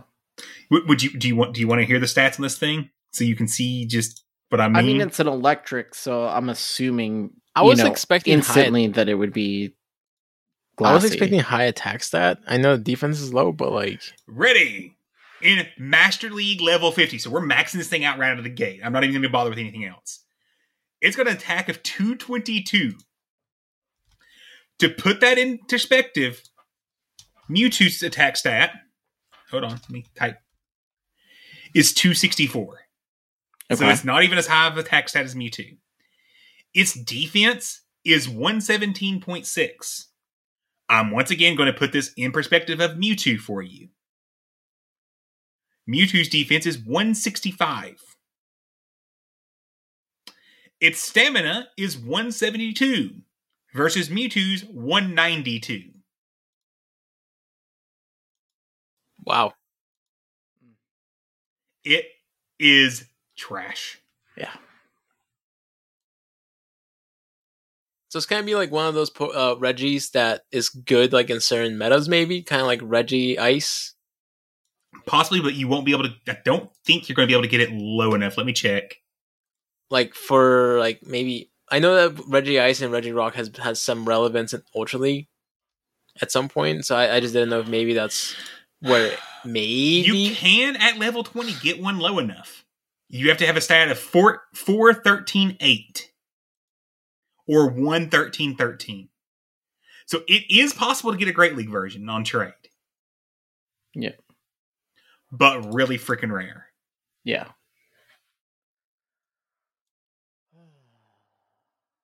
And the fun keeps rolling. April 15th from 2 to 5, Togetic Community Day. Woohoo! Hey, that's 300 dust to catch. I ain't going to knock that. Or with the star piece, 450. Yeah. There you go. We talked about this last week, right? What, Spotlight? Oh, yeah, we talked about Togetic Day last week. We don't have to go into it. But that Spotlight Hour, y'all, next week. Sheesh. What do we got for Spotlight Hour? Oh, Shelder. Didn't we talk about this? this? This is the best Spotlight Hour the game has ever had. We talked about Shelder not being in the game or haven't seen a Shelder in the longest time. I couldn't tell you the last time I saw a Shelder. Yeah, they're listening, right? They're listening. I guess. I mean, I don't know. If Obviously not when we talk about this next thing. Maybe yes or no. It just depends. Maybe the people we don't want to hear or that have no say in anything are listening, and then the ones that do are not. But anyway, Shelder will be on April 11th, 2 times transfer candy, but it's 1,000 Stardust per catch. We like that. This may be like the first Spotlight Hour in a long time that I'll do.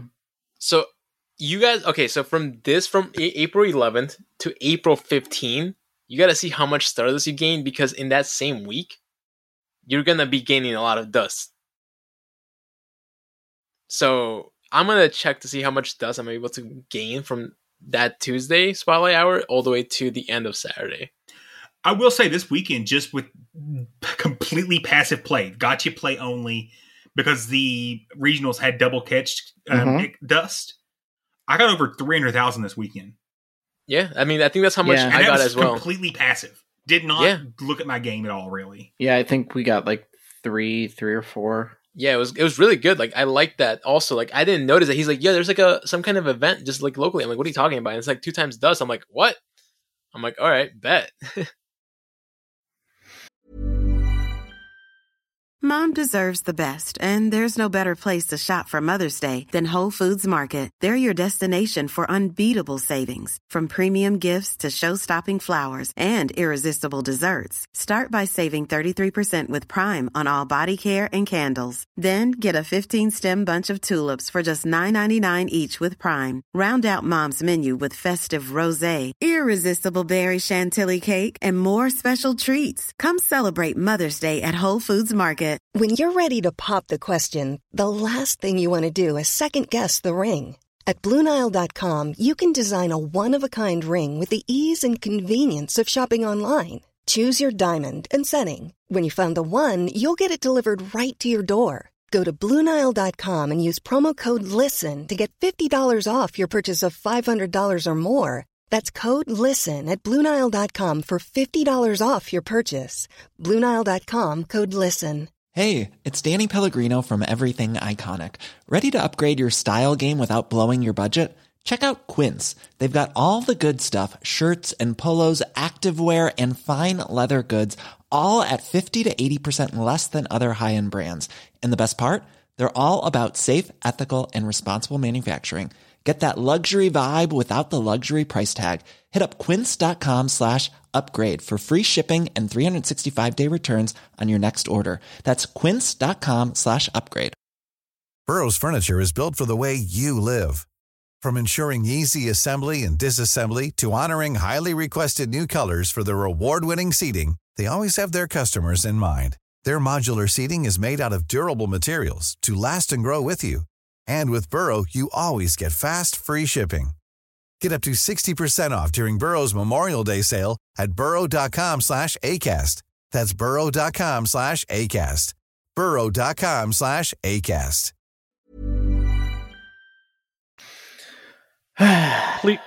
Please put on a star piece for this event, because you'll get 1,500 star dust per catch. Dude, that's actually insane. And maybe even go to like a park or a parking lot. Let's be honest, because that's where they spawn more things at.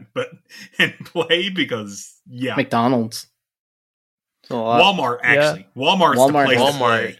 Yeah, Walmart has those the place to play. Walmart parking lots, man. That's so sketchy. Just imagine you just driving around the parking lot.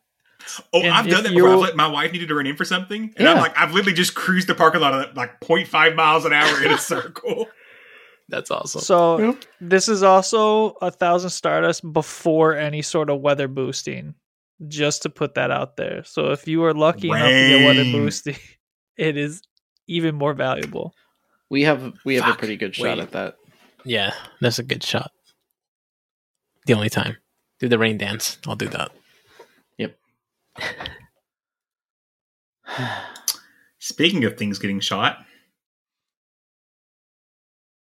the moment you've all been waiting for listening to this episode. This is what everyone is waiting for us to talk about. Jesus Christ. Nope, not ready. We've had our discussions about this already off air. So this is on air discussions for some of us. There was not an update. It was a notification.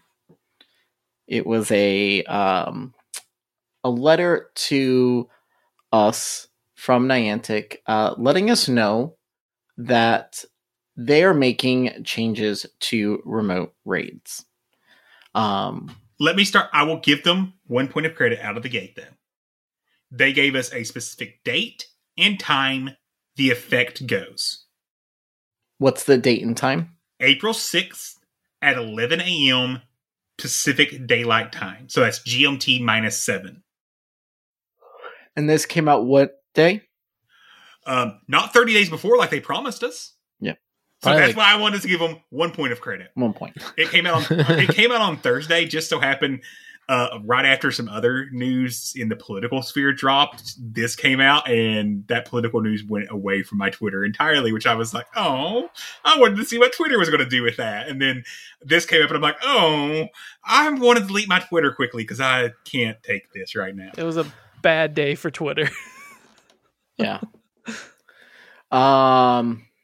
So what they've done is they're not okay. I'm going to read it the way it was presented. They're not taking away remote raids. And they are not nerfing remote damage. Correct. They are increasing the price of remote raid passes in the shop. By a lot. By 95 coins. So it is currently what is it for 3? 300 for 3. 300 for 3. So that's 100 per. It'll now be 195 per raid pass. So that's if you buy them single. There is a slight discount if you buy them as a 3-pack. Yeah. So from 300 to 525 for the 3-pack. So $5.25 to buy 3 raid passes. Yes. I don't. So wait, that's how many coins do you get for $4.99? 500. Isn't it? It's 500. Yeah. So you need. See, okay, that's an issue there. Yep. Because it forces you to buy the $10 one. $4.99 gives you 550 coins. Oh, you get a slight discount. Okay, there we go. Okay, all right. So here's the other big point. They are now putting a cap on the number of raids you can do in a day. Now, I believe a day is considered from midnight to 11:59. Correct. So it's going to be limited to 5 remote raids per day. Unless there's a special event where they may increase the limit. Yes. Now there's also with that, they're also increasing or buffing some of the in-person things for raids. I believe we're getting guaranteed XL now. What was no? There was some stuff. You have increased chance of Candy XL. Okay. Not rare candy XL. Of candy XL for that species. And that's it's it? not guaranteed. It's just an increased chance. Yeah, that's it. I thought there was something guaranteed. I mean, correct me if I'm wrong, but I'm reading this about Candy XL. Says trainers who participate in 5 stars rate in person will earn more XL candy than before. So I guess it does say that you will get it. You'll get more Candy X. Yeah. But I mean, it could be one. Could be. It doesn't mean that. I mean, it doesn't say that they're increasing the odds of getting it. But I guess if it's a legendary, you're guaranteed, right? You're guaranteed 3, so maybe you get 4. Okay. I would, because like I was saying that, like if anybody that I was trying to do the math, like if let's just say you can't do in person, like the most XL candy you can get in a week that usually a raid boss is around is like maybe like minimum like 140 XL. Like and that's not enough to build a level 50. Like imagine Astro that's busy, or Wildcat. That's just like insane. Let's take it step by step though, because I that is something I want to talk about. How do we feel about the price adjustments? I think the price adjustment is a little like that's. I have less of a problem with me personally. This is just me speaking personally as a player. I have less of a issue with the limit as much as I do with how drastic of a price change they made. Where you, for just a single remote raid pass, you almost effectively have doubled the price.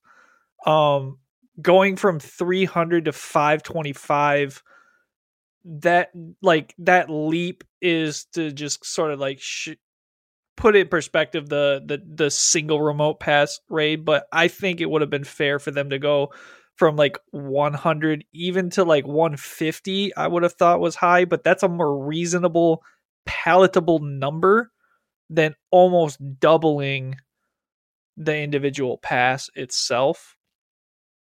I do think the limit for 5 a day. Limit later. I want to take it one step at a time. Okay. Strictly price. Dino, what do you think about the price? I agree. I mean, I think it's doubling, like almost doubling it. It's just like a little excessive in my opinion, but I don't know what the route they're trying to go, and I guess we'll go more into that. But I like Matthew said, I was expecting at least like 50 coins would have been like a good number, even like that would have been like not as bad. But 95 is just like a huge jump from just 100. Okay. Astro, we're gonna talk. Do we really want my opinion? Yeah, we really want your opinion. This is open discussions here. I don't have a problem with the price increase. I mean, I'm not paying for it regardless, but it's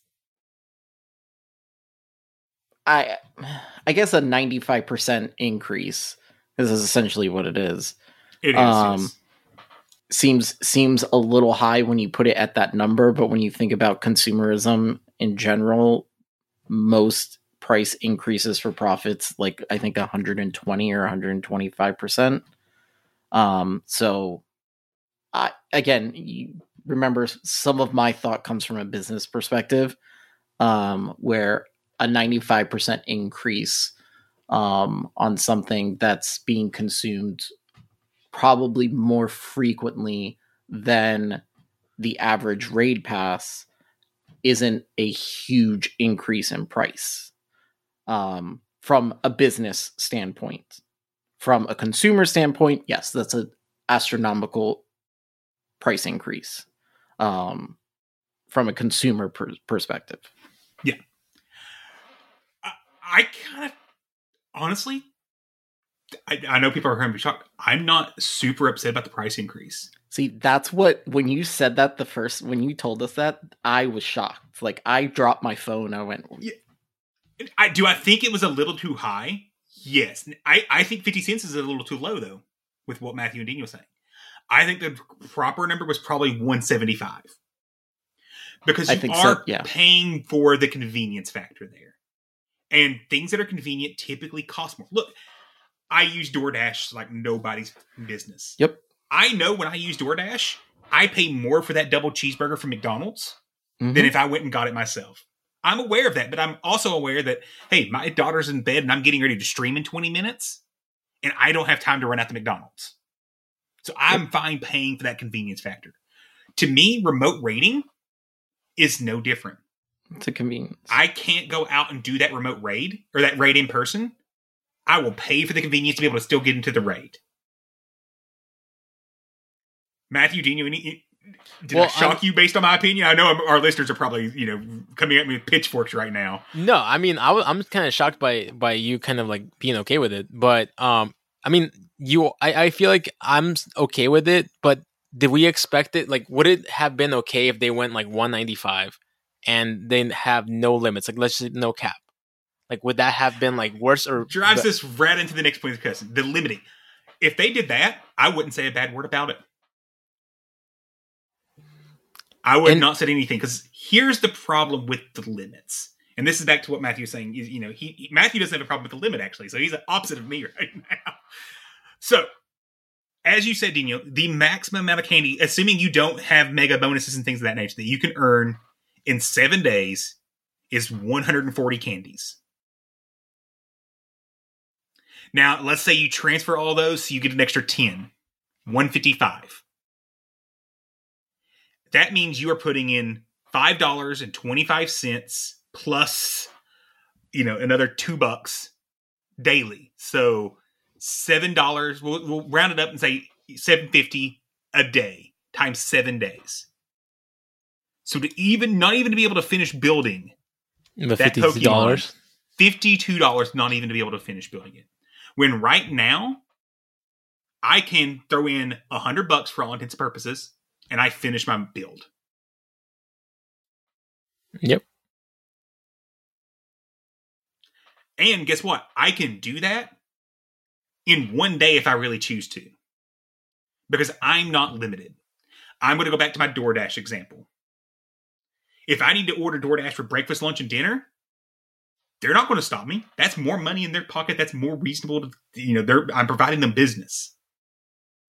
The short-sightedness and just dumbassery of Niantic to not understand what their player base is and to say, our mission is more important than the way you want to play us our game. And I know we're going to talk a little bit in a minute about why our mission's more important, because let's be frankly honest, that $52 that I just mentioned is peanuts to them. That is a rounding error on a spreadsheet as far as they're concerned. They don't care about your $52 in raid money. Before I go into more about why they don't care, Matthew, why do you feel that the limit's not a big deal? So no, you were saying they don't care about your money on the raid passes. So this is an angle that I was thinking about, because I know sort of like the back end of how Apple works, and Apple just Apple app charges 30% for any sort of transaction. So every time you purchase Pokecoins for, let's say, that $4.99, you get 550. Apple takes 30% of that $4.99 off the top.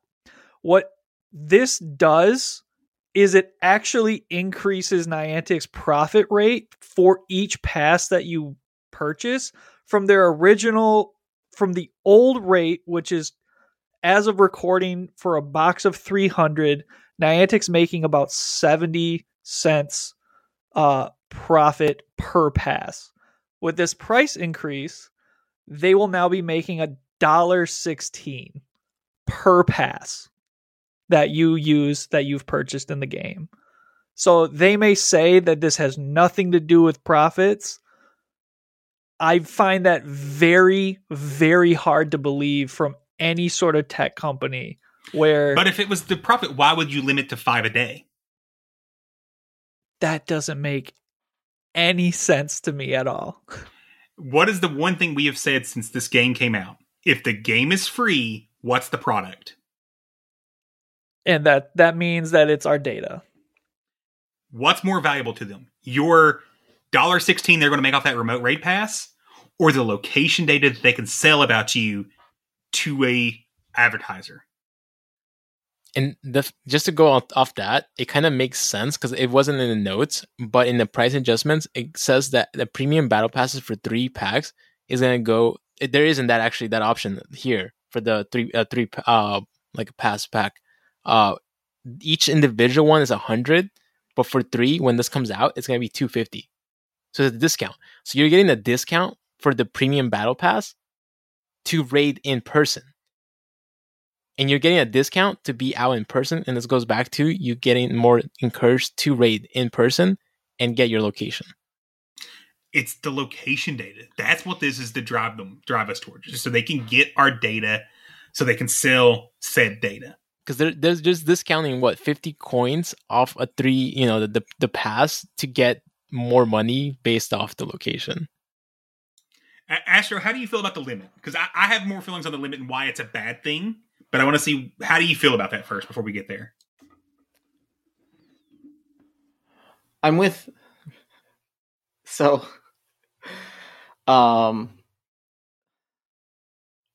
Before I say anything, I really didn't want to talk about this at all from my perspective, especially since I've seen some of what's been going on Twitter with,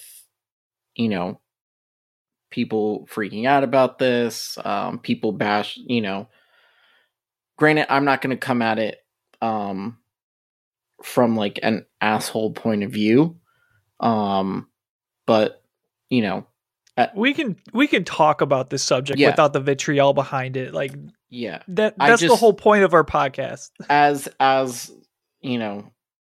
to my listeners, our listeners, it's not this. I've always been very open and honest with everything, whether you guys like it or not. So please don't stop listening to this. Or, unsubscribing because of my personal view, because for the majority of things, I'm behind everyone. I champion behind everyone. This one, I can't. I don't see...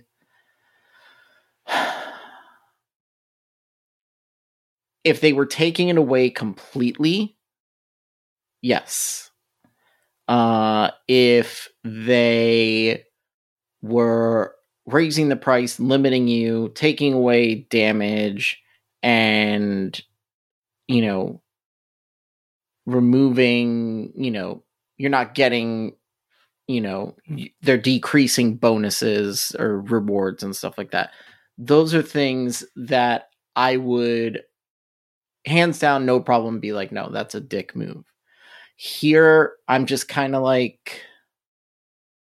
And putting aside my sourness towards the rating system in general, and just, my personal feel on the game, currently, when I saw 5, the first thing I thought of was, how many people are actually doing more than 5 raids a day? That on average. Now, there's certain outliers. Now, I also think about it in this perspective too. If this happened before they took away Master League Premier and Premier Classic, would we be just as upset? Yes. I don't think so. I do, and here's why. You actually get to come from a somewhat place of privilege with where you live. How many gyms do you, and gyms and things are around you? From my house, I can remote into one. But if you drive 5 minutes, how many gyms can you get to? Yeah, there's quite a bit. Now, think about those people that live in communities where there is one gym within 45 minutes of their house. Right. The only way they could even do raid bosses typically was relying on remote raids because their communities don't exist for raiding. They never did. So this opened up the game to people to be able to actually do the same thing that you got to do because you can drive 5 minutes away from your house. Right. But look at it like this too. You can't, unless you can reach a gym from your house. How do you do a remote raid? You get on PokeGenie. Or our Discord. Correct. But how do you get that invite? Someone is either remoting into from their house to a gym they have, or there's a gym at the gym. Or they live at a gym. Or they're using an app not sanctioned by Niantic, which is another. But someone's shot inviting at you. Trying, right. Someone is inviting you. So instead of looking at it from a perspective of what we're losing in that aspect, we could also look at it as the people who have been feeding us those remote raids, like, let's say, Reyes, who's more than likely at those raids. Reyes 100% of the time is at the raid. He's now getting a bonus for sending you that raid. You're on mute. But there's a chance he won't be able to get enough people to do that raid this time because I've hit my five raid pass limit for the day. Right. So now he's doing fewer raids in person because you're not allowing other people to help him. Right. But there's also times in a general raid where everyone's just burnt out on doing a raid and he sends it to us and we don't do it. Yeah, but that's different than us being burned out on a raid is different than us being told that we can't do the raid. Right. But again, they're not telling you can't. I think what the problem is, and this is where I feel like, and this is where I didn't want to talk about it, is because this is where I feel like I'm going to piss a bunch of people off. But I'm just going to say it. This is where I feel like we're being babies. Because we're complaining because someone came and told you weren't allowed to do something. You weren't allowed to do more than 5. And to me, I feel like right now with this, if we were all complaining about the price increase, I could get behind that more than the fact that people are mainly focusing on the fact that you're getting 5 raids. I can see where you're coming from there, but here's my problem. The bigger problem is the reasoning they're giving us for not allowing the remote raids and limiting and starting to put these limits in place is we want to re-strengthen local communities. We want more in-person play. Mm-hmm. I'm sorry, but there are much larger communities online now that people have literally traveled to meet other people for. Oh, 100%. Because remote raiding exists. I'm not, and that those are things I'm not disagreeing with. So Niantic's reasoning is completely dismissing an entire part of the community, and it's supposed to be a community-based game. They're like, we want local in-person communities when they don't realize the online communities are where people actually are building real friendships today. I could agree with that if they took it away. And this is where I'm having a hard time standing behind it because they're not taking it away from us. There are streamers that are dedicated to raiding that they have taken their ability to stream away from them. Okay. They have taken their community away from them by saying your community cannot join your raids anymore. Well, once your community hits their 5 a day, they can no longer join your raids. Your community is now being taken away from you. When they're also saying on the other side, the reason we're doing this is we want to encourage community. Now do you see what I mean there?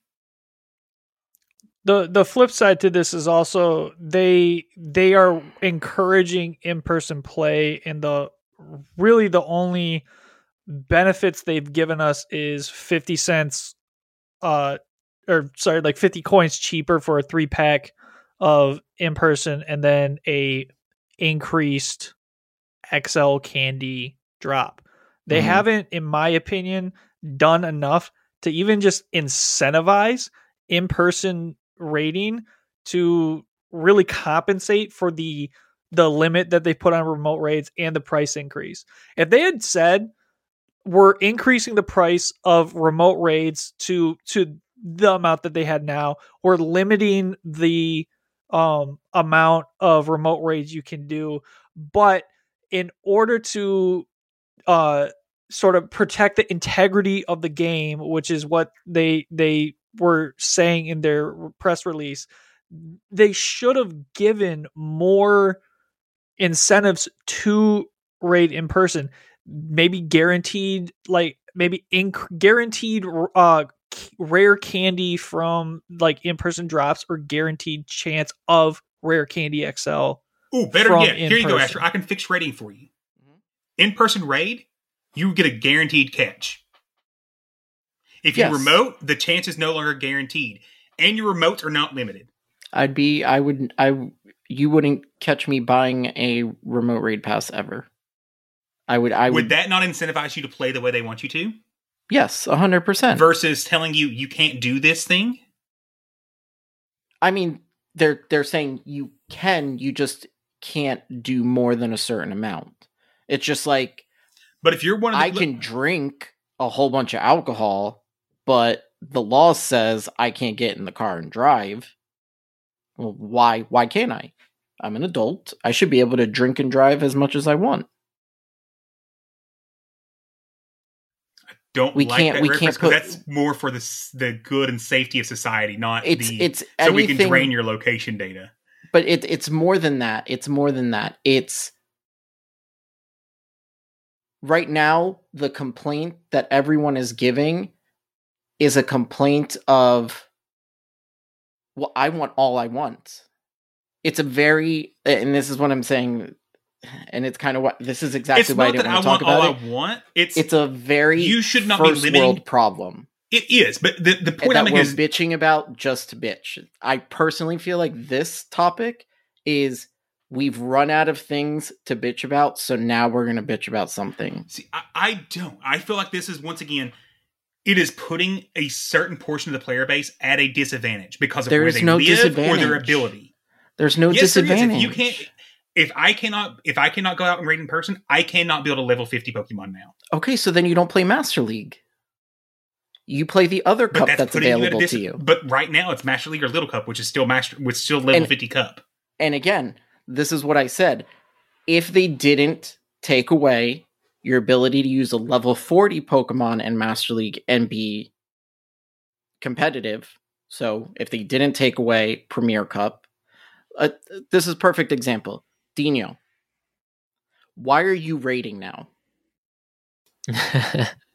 Because there's no more Premier Cup. History of the show, you did not raid. No. Your legendaries came from GBL rewards. Why did you start raiding?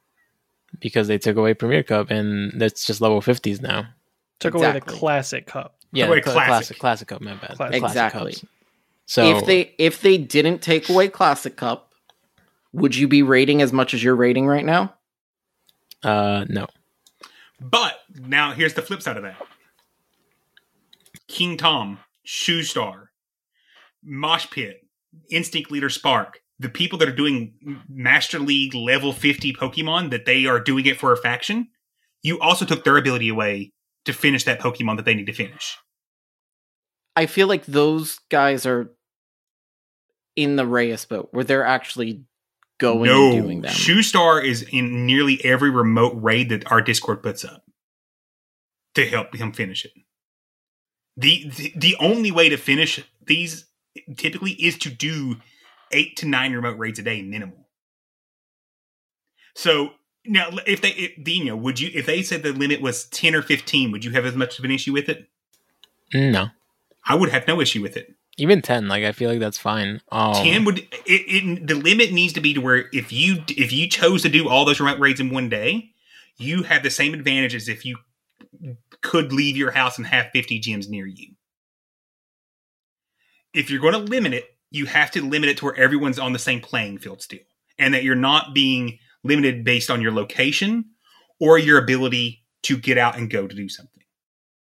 The limit shouldn't be now because you are either disabled and can't go to that gym, or you live in a community that has no raiders and or has no gyms, that you're not put at a deficit.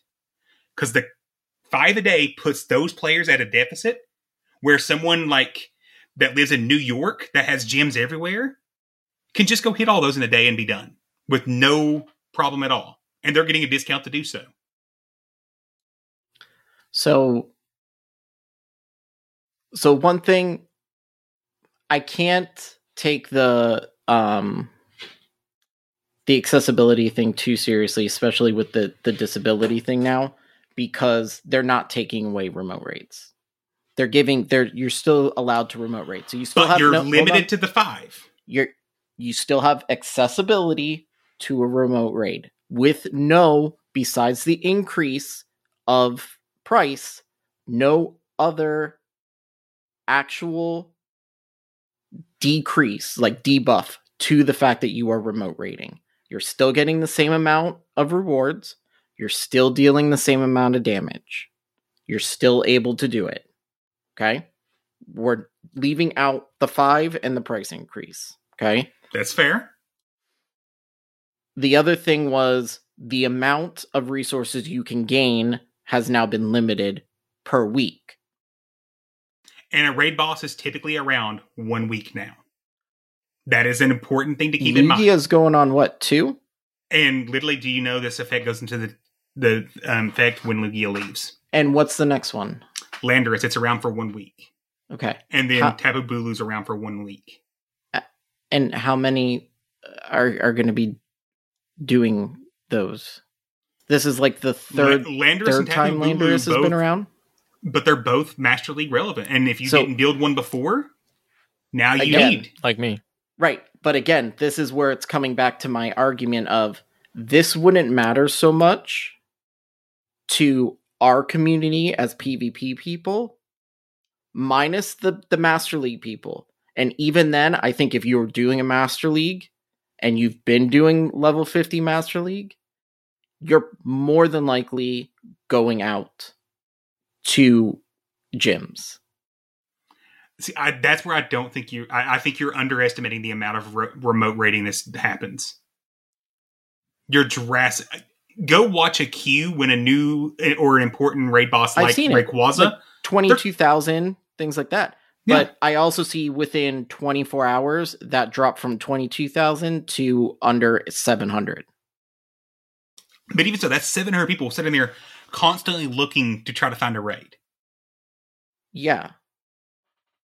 But that queue time of 700, the longest I've ever sat was 15 minutes. Yeah. Like I said, I think the bigger problem I have is the 5. It's specifically that number, because that number is not enough to keep the playing field level. Yeah, I agree with what you're saying. If they didn't take away Classic, this wouldn't be as... I will say it wouldn't be an issue. It wouldn't be as big of an issue. But they chose to take away Classic. I don't think the people... Yes, I don't think the people who are... And I hate... I'm not going to mention, but people who are saying on Twitter, this is a reason why... This is why I'm stopping to play the game. Well, really? This is the reason you stop playing the game. This isn't the only... In those cases, you got to look at it from... This is the one that broke the... Vegas, when they blamed us for their mistake. But this is just another time on top of what happened. What's on top of what happens. It just keeps happening. And this one hurts more, because if you go out and look at the people... The creators and other people they work with on a daily basis had conversations with them, told them what the reaction would be, and still said, this is what we're going to do. Even after that feedback was given, they still chose to go that way, which that's one of the reasons this is so upsetting, is it goes back to they're not listening to the community. I think it's also just a cascading effect of things where it started really like going off the rails with the Hoenn Tour in Vegas, and then the issues with the Hoenn Tour like global event. And then it went to Regidrago with the issues with Regidrago. Now it's going to the remote or the PvP update that wasn't significant at all, to the April Fool's event. What update? Exactly. Yeah. To the April Fool's event, which historically April Fool's has actually been like a pretty fun event, and all they did was just increase Pidgey spawns. They did. That's it. That's all they did. So They did. what it's showing is, to me, it's a cascading effect in the degradation of the quality of gameplay that they are putting out, and it just shows a laziness and a it makes me as a player feel that a company just is giving up, and it is showing based on the amount of issues that have been happening in the game that is not allowing it to even function at times properly. So it's just, when you hear them increasing the price of remote raids for a lot of people in my position, which has already been frustrated by it, it's like, okay, this is sort of like the last straw, which is why I feel like a lot of people now are saying we need to bring back Heroes Niantic. There's, the change.org petitions, and they're now starting to say this is code red, when in all honesty, if you were to just take a look back, it's like, it's pretty apparent that it's been this entire year going downhill. Yeah. I mean, I look at it like I understand people being frustrated. Trust me, more than anyone on the show right now, I understand the frustration and lack of enthusiasm towards Niantic. I 100% believe that their PR department has no idea what the hell they're doing. They have a PR department? If they, hopefully they don't. Hopefully they don't. And or if they do, they probably just need to start over.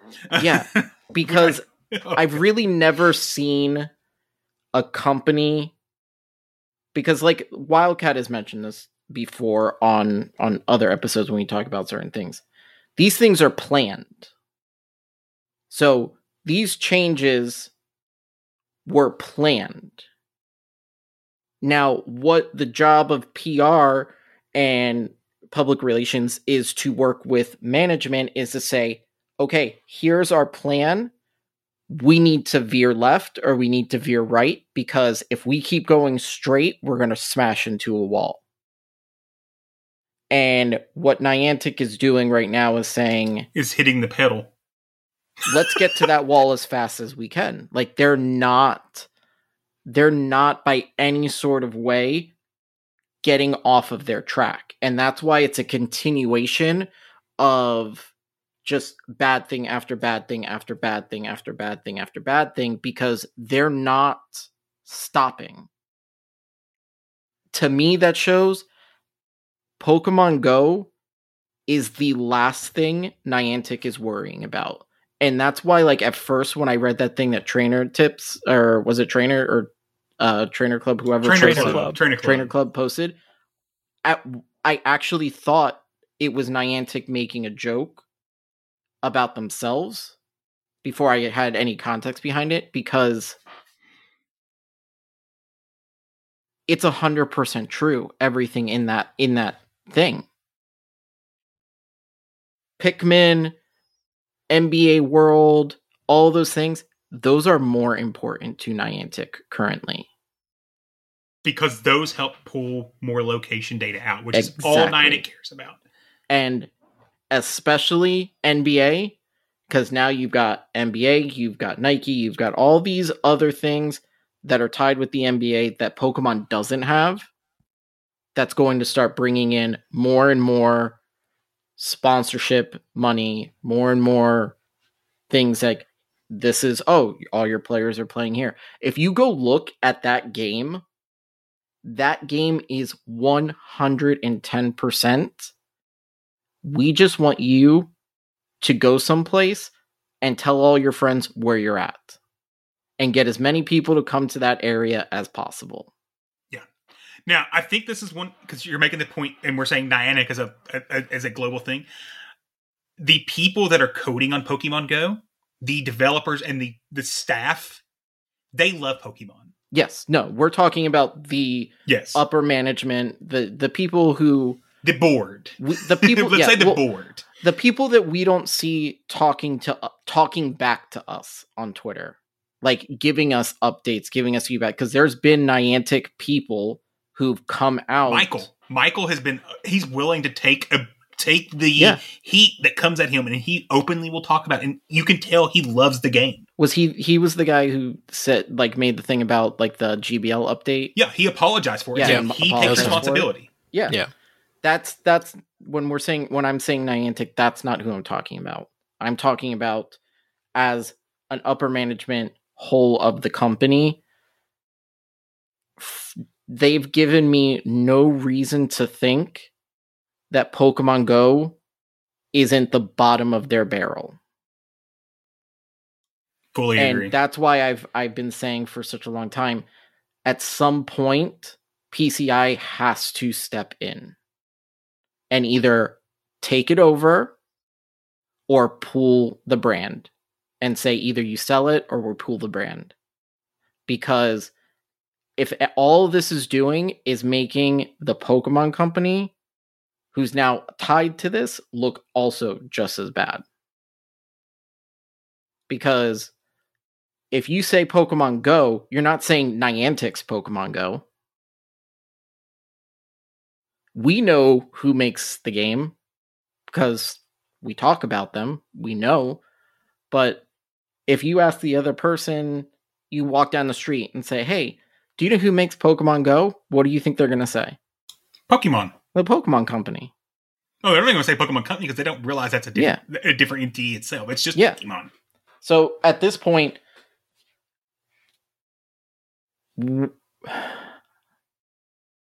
if we were going to quit,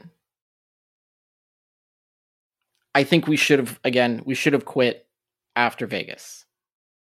I think Vegas was the point of that was the stop, the last stop where it was like, okay, you're either getting off or you're just going to have to ride the ride.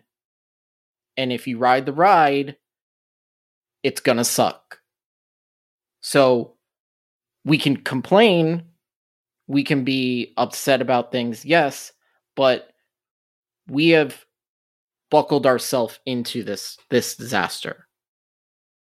So let's keep that in mind. We've already, Vegas was it. I don't see any other thing besides a company coming out and literally blaming their consumer for their lack of responsibility. That right there, that is when everyone who's complaining now and saying they were going to quit, that's when you should have quit. At this point, let's just strap up and cross our fingers and hope. But let's also not just complain to complain at some points. Let's look at things and say, okay, we're not losing remote raids like we thought we were. We never thought we were. That was never the expectation. The expectation is what we got was it was going to be limited. The limit here, the problem is in my opinion, they set the limit too low to keep the game equal. If they raise that limit to, I think, 10 to 15 is in my opinion, kind of the sweet spot there, this is a non-issue. So if they raise it to 10 on big raid bosses. See, that's the problem. It should not just be on big raid bosses. It should be this BS of we'll raise it for special events. It's just that. It's either you set a limit and stick to it, or you don't set the limit. Not this, oh, well, we know Zacian's going to be popular, so we're going to raise it up for that so we get more money out of it. That's worse, in my opinion, than just saying, here's your limit, we're sticking to the limit. But if they don't care so much about the money and they're raising the limit, then it's literally they're raising the limit so that you can farm the resources. No, they're raising the limit because it's going to be a big event like a Go Fest, and they want to drain as much money out of a Go Fest as they can. So if, let's say, the location data is more valuable to them, but for those big events when the vast majority of a player base is playing, that money becomes more significant versus a daily raid boss. So if they brought back a Zacian outside of a big event and raised it for the week, livid at that point. So you would be that more. Right there just says that they don't care about this limit, and this limit was chosen just for them. Like I said, either set the limit and stick to it, and set the limit to where everyone has a fair chance of equal play, or remove the limit in the first place. This BS of, we'll raise it here, we'll raise it there, is part of the problem to me in this. That right there says, once again, they don't care about what their player base is telling them. Does that make sense? We've known that for months and months and months and months. We've known that they're what is it? Remember in Finding Nemo when they go down into the dark and there's that fish that has a little light that gets them to go up to them just so that it can eat them? The lantern? Yeah, there we go. The lantern. The lantern fish. Okay. Hold on. Okay. That's what they're doing. They wave a little thing in front of us to get us. Oh, okay. Oh, okay. They're listening to us now. Oh, they heard us on Hear Us Niantic. Oh, we made a change. And 2 months later, we're in their mouth. Yeah. Like I said, my big thing is the limit they set creates an unequal playing field for a game, which shouldn't be there, in my opinion. If you set that limit to where if a person does want to go hard and they want to do that 10 a day to finish that build up in the 7 days that boss is here, they are able to do that. Just as if the same person that lives in New York wants to do 0 remote raids and get the same thing done, that should be possible in both situations. Limiting it to the point that the rural person can't do the same thing the city person can is a problem. But what I will say, as a community, I hope you can look at what we've been doing here and having an open, honest, and civil discussion. Yeah. And emulate that with how you talk to a Niantic. Because in the end, we all love this game. We want what's best for the game and for our communities. And just going after one another for their opinion isn't going to change the game. Yeah. Isn't going to help anything other than break down the community. So that's kind of what I wanted to point out, just to kind of wrap up the talk here. Yeah. Is use this as an example with how you can talk and have these conversations. Do it respectfully. And if you're going to have those conversations, listen and try to understand where the other person's coming from. I get what Astro's saying. I fully understand why he doesn't have a problem with it. And I hope he understands where the part I'm coming from is the equal level of playing field is a big problem. So that's it. And for our listeners, like behind the scenes, like I really did not want to talk about my side of this. We all discussed this and I was not going to get involved with this conversation because, again, I've seen what happens with certain things like this. So I hope that I've earned enough of your trusts and respect that you guys understand where I come from and where I'm saying it. And I'm not saying it to be malicious and say that you are wrong for thinking that or anything like that. I'm just giving my personal point of view on it. I'm doing it in a respectful way, unlike some others that have been on Twitter doing it. And know that I care about all of you guys just as much as Wildcat and Dino and Matthew. So, and if you do have an issue with it, I was the one that told him to talk about it. Yeah, I also told him that. And and Everybody forces me to him- talk about and these assured things. him Do it. that our audience, our listenership is mature enough to be able to handle these kind of conversations civilly. But if you're not, my email is matthewbreaker@btwpvp.com. You may direct all your anger at me. He won't For tell this- you how to spell breaker, though. It's not gonna gonna get there. But he'll put it in the show notes. Yeah. But it'll be in the show notes. So we went longer than we were expecting on that. Honestly, with GBL Spring Cup. Spring Cup's going to be fun. Okay. What do we need to do for Spring Cup? Top 10 here. Galarian Weezing is, based on my initial sims, seems to be somewhat OP. Then you got Ferrothorn, Shadow Abomasnow, Trevenant, Abomasnow, Pelipper, Tropius, Arachnoid, Mantine, and good God, Shadow Mawile with Fire Fangs running around again. If you played Mountain Cup, you know what that thing looks like. But nuts.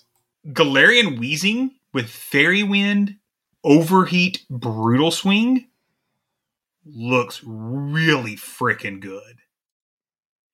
And if you just look one thing past number 10 to me, Tentacruel looks really freaking good. What does it sound like, Matthew? What does what sound like? Galarian Weezing being really, really good. And then Tentacruel being really, really good. Sounds like Justicar. Oh my gosh. It does. Except for this is a You know Great what's League. so funny is I don't have any of those for Great League level.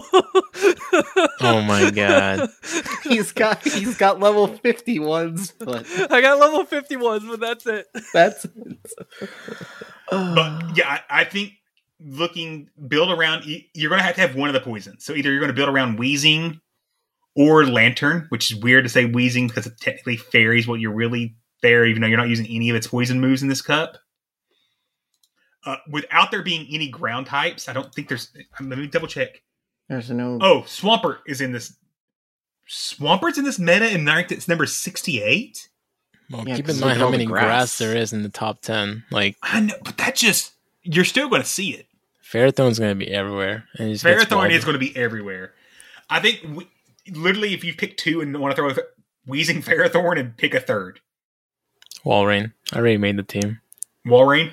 Yep. If you looked at that, if you're one of those like PV poke, viewing the card, you have a ABAB with that team. See, I was looking at Mantine as a potential third.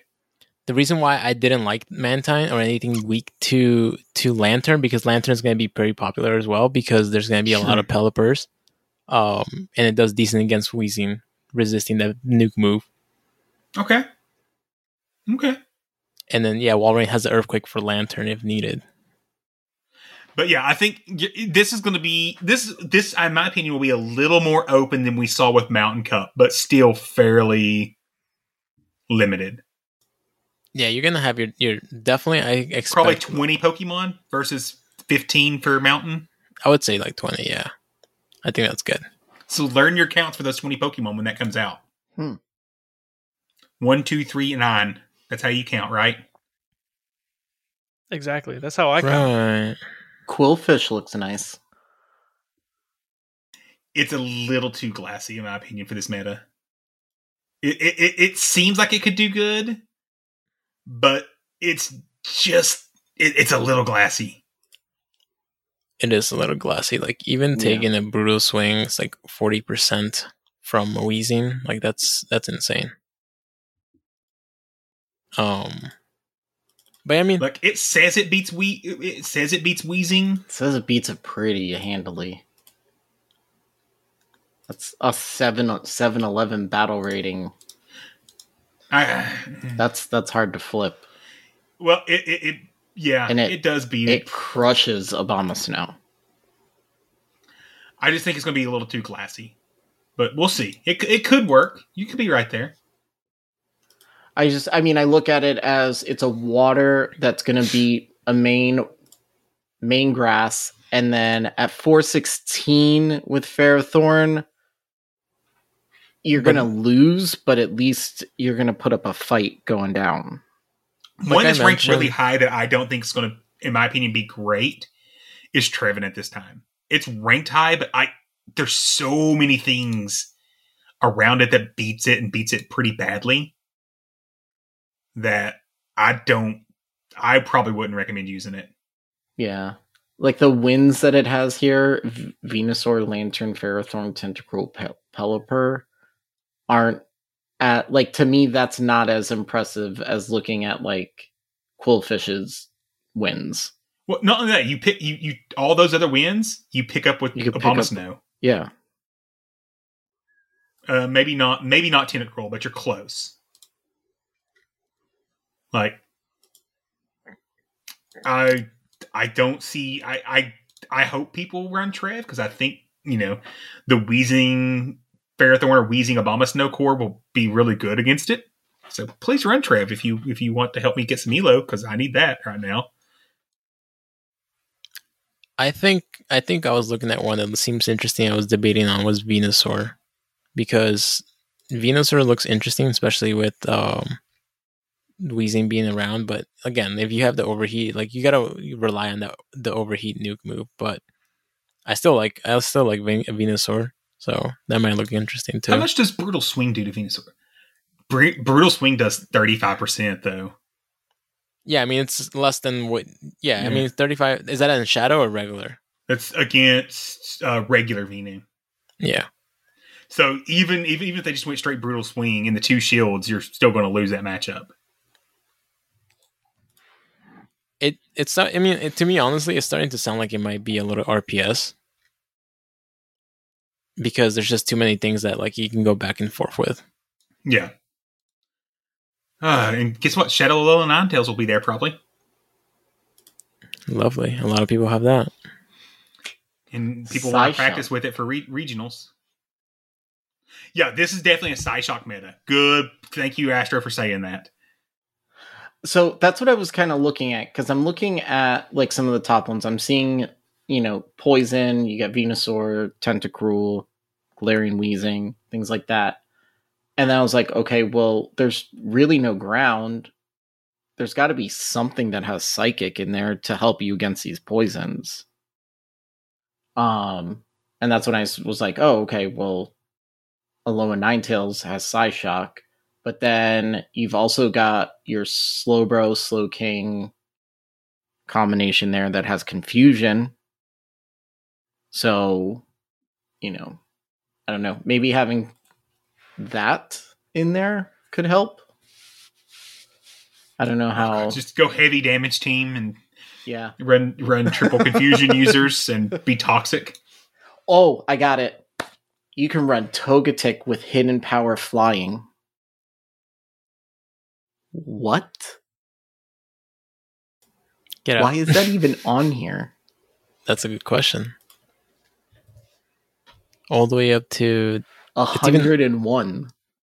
Higher than Togekiss?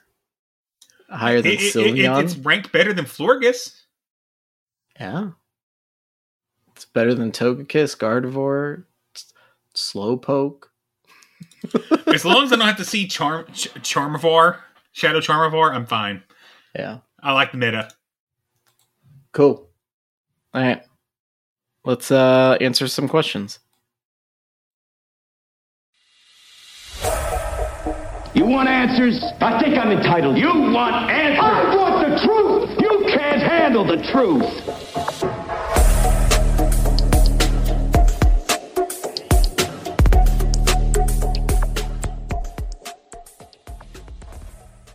All right. So before we start the questions, if you want to ask the show a question, you can by going to, if you're in our Discord, going to the You Want Answers channel and leaving it there. You can send us a message on Twitter at BTW PvP Podcast, or you could go to our website, btwpvp.com, and submit your questions over there. So, first question here comes from Khaleesi Fitzy. What's the best April Fool's Day prank you've done? Can you do it again? can you post a video of you doing it again everywhere? I don't really do April Fools. I was gonna say, like, hate you guys know April Fools. I feel like Asher definitely has one, but I know I don't. What? I really don't. Huh. I like doing things like that when they're not expected. So doing something on April Fools, like, just doesn't... It's not original at that point. Yeah, it's not as easy to do. I really, like, maybe when I was like a kid, I would do it, but nothing that my... Mom deserves the best, and there's no better place to shop for Mother's Day than Whole Foods Market. They're your destination for unbeatable savings, from premium gifts to show-stopping flowers and irresistible desserts. Start by saving 33% with Prime on all body care and candles. Then get a 15-stem bunch of tulips for just $9.99 each with Prime. Round out Mom's menu with festive rosé, irresistible berry chantilly cake, and more special treats. Come celebrate Mother's Day at Whole Foods Market. Hey, it's Danny Pellegrino from Everything Iconic. Ready to upgrade your style game without blowing your budget? Check out Quince. They've got all the good stuff, shirts and polos, activewear, and fine leather goods, all at 50 to 80% less than other high-end brands. And the best part? They're all about safe, ethical, and responsible manufacturing. Get that luxury vibe without the luxury price tag. Hit up quince.com/upgrade for free shipping and 365-day returns on your next order. That's quince.com/upgrade. Hi, I'm Daniel, founder of Pretty Litter. Cats and cat owners deserve better than any old-fashioned litter. That's why I teamed up with scientists and veterinarians to create Pretty Litter. Its innovative crystal formula has superior odor control and weighs up to 80% less than clay litter. Pretty Litter even monitors health by changing colors to help detect early signs of potential illness. It's the world's smartest kitty litter. Go to prettylitter.com and use code ACAST for 20% off your first order and a free cat toy. Terms and conditions apply. See site for details. Old brain can remember at the time, Khaleesi. Matthew, do you have one? No, I hate April Fool's, like, day in general. I just think it's the most useless day ever. I like this next question. Food question time. Have you ever eaten Bojangles? Yes. Yes. No. Such good chicken. It's out of the fast food chicken. It's up there. Okay, I was going to say, be careful. Don't say it's the best, because it's not. But it's good. So what do you think is the best? Top 5. What do you think is the best? I can't get in no particular order what I would put above it is what I'll say. Okay. Chick-fil-A, Cane's, and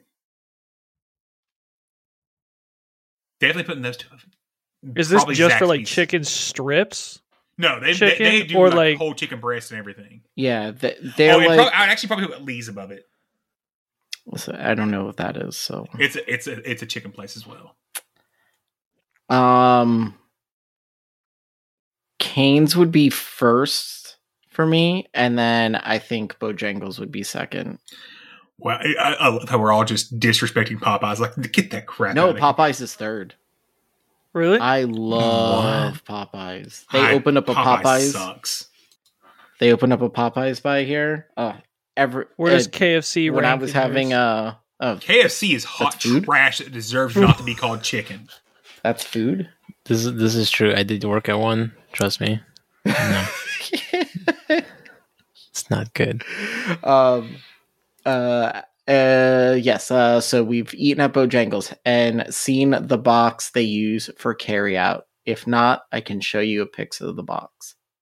I see it. They're like the little square boxes. Mm-hmm. Okay. I've never had this, right? So you guys got to tell me. I've seen pictures of food, the chicken spot that just opened up for us. What is it called again? The one that you had number 1, Astro? Oh, Raising Cane's. Cane's. So, Cane's. I've seen pictures of that. It looks amazing on pictures. So I'm looking at pictures right now of this place. the chicken does look a little dry. So let me know. Tell me if that's wrong or not. That's why I don't put it in the top there. Okay. It's because it looks dry to me based on this, like the batter of it. Oh, hold on. I got to make a third. I totally forgot about PDQ. PDQ is 2. What is PDQ? I've never heard of that. Really? PDQ? PDQ.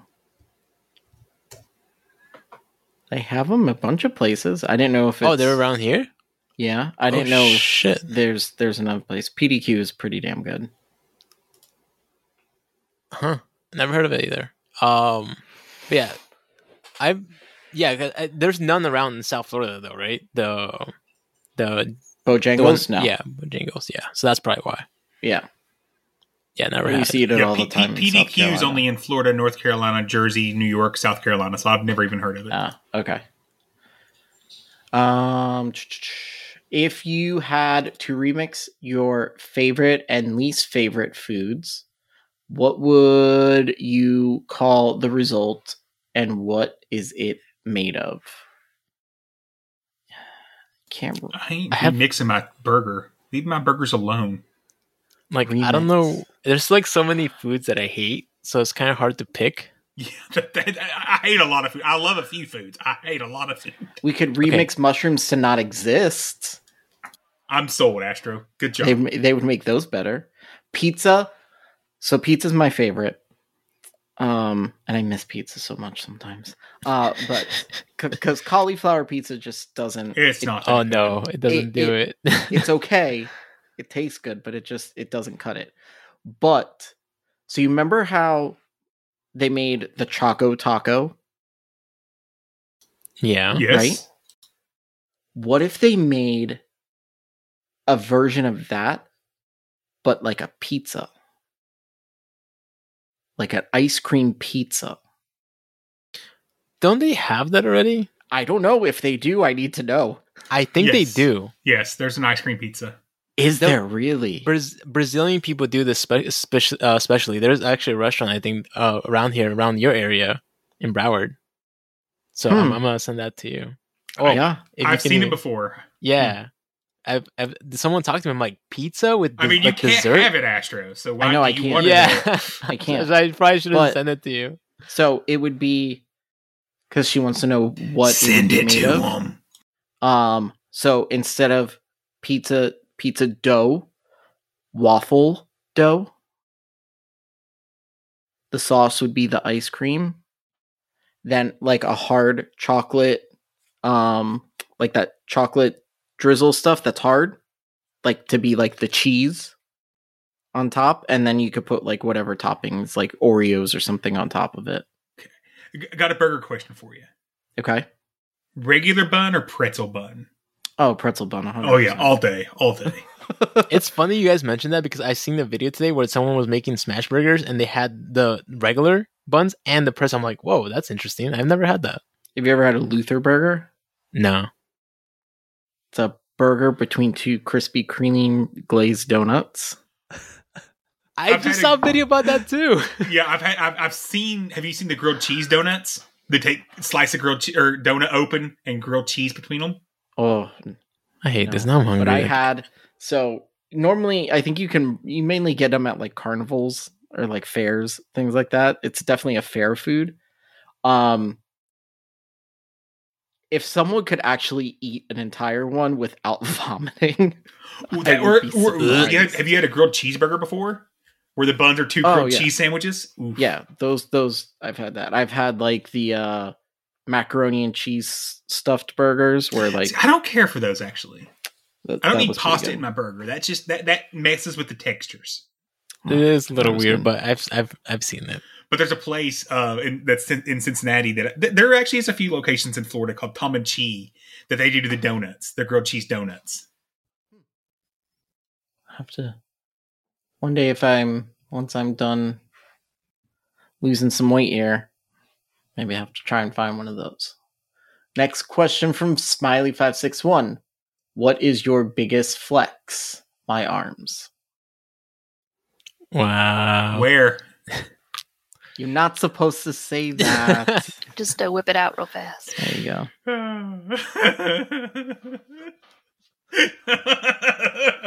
Thank you, Matthew. You need balls. Oh god. Oh god. See, we were good during Khaleesi's, so she could at least hear us answer the question. And all of a sudden, just hard. But Buckeye, hard stop as soon as you hear Smiley. It's too late. It's too late. It's too late. You went straight to it. Trust me. He mentioned we were talking about it this weekend that I'm purposely trying to get the guys to do better during Khaleesi's question. He's like, yeah, thank you, because a couple of weeks ago, and I'm like, oh, I'm aware that went real bad, real bad. Well, now that I know, I'll be more conscious of it. I'm assuming Flex is as in Pokemon. I'm assuming so.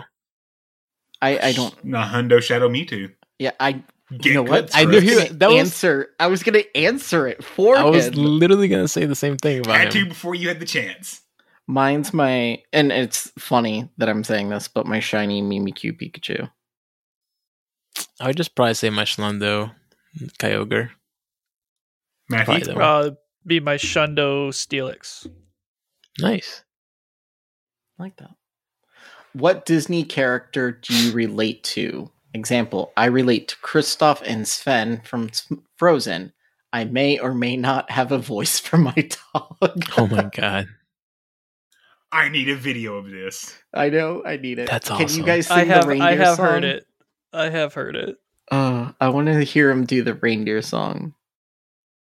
Reindeers are better than people. Finn, don't you think that's so? I'm Peter Pan, 100%. That's why it's my favorite movie. I relate. I never want to grow up. And I never will. Okay. I don't know. I was probably say Aladdin for some reason, but I'll go with that one. Aladdin, okay. I'm probably going to go with Flynn Rider. Just a poor boy trying to get by that fell into his princess. Aww. Look at that. And my wife will never even hear that if that makes you guys feel better. I know. Oh my god. How many of y'all threw away them cargo shorts? I never had them to throw away, Smiley. I did throw them away. I wore a pair today. I almost sent a picture to Greg just for fun. Oh my god. Look, I'm a fat guy. My short selection is limited in the first place. I wear what I can find, okay? Yeah. I can see that, but at the same time, I think a lot of it is in confidence too. Cause I don't mind wearing cargo shorts at all. Oh yeah, see, there you go. Yeah. But like I saw a couple bigger guys out in North Carolina rocking the chubby shorts. If you don't know what chubby shorts are, you won't see me in those. They are just a little longer than what we would used to call Daisy Dukes. Chinos. They're chinos. I think they're shorter than chino. They're a tad shorter, but they're chinos. They're like 5 inches, like a 5-inch inseam. I have a pair of chinos actually that I wear, and I will wear this summer. There you go. See, I don't see. I just don't mind the cargo shorts. I'm very specific with my shorts. Flat front and inseam has to be no longer than 7 inches. Let's be honest. Asher wears jean shorts. I don't. I can see that. Really? I can see that. I can see you pulling it off. The only time I ever wore jean shorts was when I worked at Hot Topic, and they were the skinny jeans that the kids would cut off. We would cut off at the jorts. knee. They were jorts. They were literally real jorts. Yeah, like that was it. But that was like the scene that I was in. We all wore those, and I wore them like twice. Did you have your calf tattoo then? I did. Yeah. And I had a septum piercing at that time too, and my ears were stretched out to like almost an inch. Actually, no, they were an inch. So those were the days. Next question from Zardboy TCG. This is my second proper season playing GBL. I get to level 20 easy enough with a starting elo around 1850, 1950. Oh, means our boy. Okay. And then just stall, and it's such a grind and struggle to try and get to ace. What's the next step to getting better and moving up the ranks? My Mon are IV checked and movesets match PV poke, but I don't count, and my knowledge of typings could get better. Oh, this is actually directed a question. This is your time. This is your moment. Shine. I will tell. Counting is not the next step. I agree. Knowing your matchups is the next step. Understanding the typing and what is good against what and what moves things have. That's where you have to focus your next learning. The step after that then is working on counting. Yes. Would you agree with that, Dino? Yeah. I kind of want to see what Asher says, and I'll respond afterwards. Okay. So yeah. So I was gonna the one thing I was gonna say is knowing typings. The other thing that I would say is if you're stalling out before ace, you could be forcing your battles. So one thing I've noticed when I get, I'm like just a little bit above where you're at. So I'm not trying to sound better or any sort. Like I hit ace and then I stall between 2,000 and 2,500. I've hit vet twice in the entire time I've been playing GBL. And it hasn't been consistent, but I know why. It's because I force my battles. Like I'm sitting down and I'm saying, okay, I'm playing all my set. And then I go 5-0, and then I'm like, yes, I'm going to keep going. And then I go 2-3, and then I'm going 2-3, and then I'm like, okay, I should stop, but I'm not. And I keep going, and I keep going, and next thing I know, I went from 2,200 down to 2,000. So don't force your battles. And the other big thing is, and this is, what is it? A do as I say, not as I do. Because I don't do this as much as I should. Find someone that you can record and send your battles to give you tips. Because I will say this, when I was sending my battles to Dino and Wildcat, and they were helping me, were the seasons that I hit vet. Yeah, I always tell him, send me your battles, record, but when was the last time I got a video, Astro? But just to go off what you were saying, I agree to everything that he said. Definitely what Wildcat was saying, definitely the typing is very important, because knowing that helps you knowing the matchup, and counting is definitely something afterwards. Something that really helped me catapult my skills, I would say, is watching Twitch streamers. That really helped me. Just watching and understanding how they understand the game is a huge thing. Hearing their things, like saying like how they play and stuff like that, I feel like if you got time to watch their VODs or even like live, I feel like that's definitely something that you should watch, and I feel like you'll improve your play and understand the meta a little bit better that way. Next one from Shade. So after 100 episodes, it's really cool to see how the show has grown. Wish I had done PvP 2 years ago, but oh well. Things I've learned so far. Astro needs to set an alarm to do his megas. Astro sleeps through sets way too often. Astro should keep 20 charged TMs at all times to prep for frustration. So my question is, what's your favorite moments during the podcast?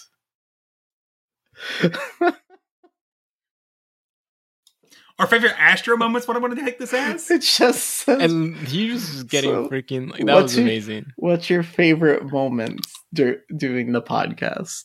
I think my favorite moment was when we heard Astro sleeping. Oh my god. You know what? As much as I fell asleep, it was literally, I've never laughed that hard in our episode. Like, I listened to us and was dying. I was crying. I was laughing so hard. The snoring just put the cherry on top. That was amazing. Yeah. That think was a great moment. I think that's going down in history for this show. I don't think anything's gonna beat that. It's gonna be real tough. It is gonna be tough. I think like the only thing is like maybe if like I don't know. I can't even think of anything. Maybe like someone shit their pants during a stream or something. But Astro vomiting during stream? Nope. See, like, no, that was the sleeping. The sleeping, yeah, that sleeping is real hard. I think just the first entire show we had Greg on too. Like every time we have Greg on, it's hilarious. But those shows stick out so much in my mind just because how hard I laugh. Yeah. I also enjoyed when we joined RTC. That was a good time. I know that wasn't on our podcast, but yeah, it was a good time. On a serious note, how do you decide when to or what Pokemon to shield? I get the special glass lead / closer like Shadow Mawile or Camerupt during Mountain Cup, but have a hard time when it's bulkier Mons or there isn't a clear way to use them. Ooh, I like this question because Lyle actually asked me this, but he's like, "So what are you doing different?" Because he's noticed that my play has gotten better, and I'm trying to. I am counting now a lot more than I used to. I have completely changed the way I shield. I am now purposely saving shields for much later in battles than I ever did before, because I've learned what my Pokemon can take. And this goes back to learning typings and learning the moves being thrown. Is part of that is you're learning what your Pokemon can take from the opposing Pokemon. Because in the end, that's going to help you more appropriately shield. For example, I know without doubt that my Umbreon, typically if I'm up against a Noctowl, if I don't care about winning Switch, doesn't need to shield. Because it can take 3 to 4 charge moves and still keep dishing out damage. So understanding, going back to understanding matchups helps you shield better.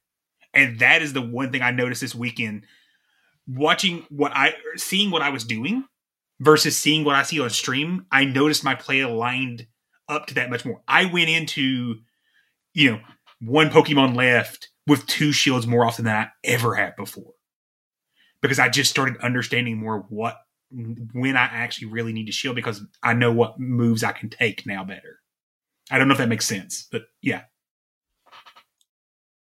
I was gonna kind of go off based off that, and the thing is, like he was saying, it just goes based off like what team you're using. Because some teams you do want to save shields in the back because you know that it can sweep with the shields up, but there's teams that where you're like you want to get all shields down in both sides. And then the backline sweeps because they can take moves and still dish out a lot of damage. So it's just understanding. And this kind of goes back to since, Shade's not in our Discord, he can definitely ask hey, what do you think the strategy is with this team?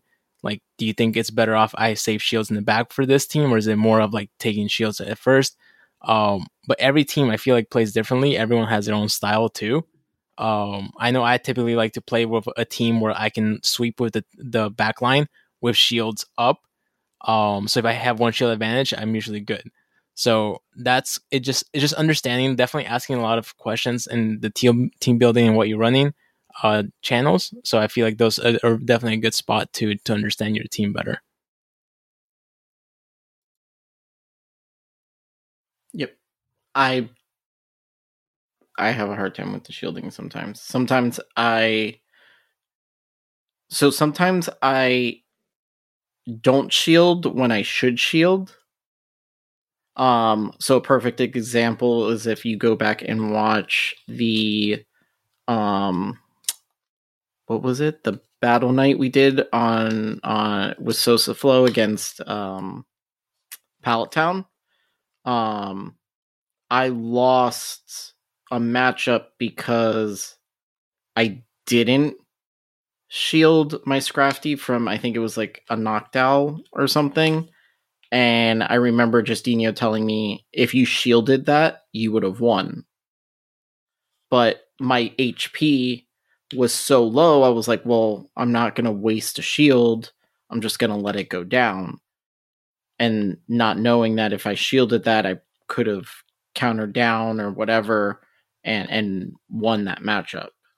So that's where my thing is. Yeah. That's a hard one for me. Next one. Can we get a section / cheat sheet for search strings? Been playing since the game came out and literally just learned how to search for @frustration, Buddy 2 and 3, Mega 2 and 3, and CP ranges. What else is useful to search? I still don't know a lot of them, but I learned something that maybe you guys know already, but when you're searching like an @ is for moves, like the move names, but if you are searching that @ and you have that little button that says show evolution line, it doesn't pull it up. There's a bunch of them that actually like I didn't know about even now.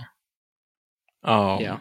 There's I one have to ask actually. Wildcat a lot of them. He knows a good Yeah, amount. he knows like it's like I'm creating that channel now. It'll be under the Getting Stronger section where the infographics and things are.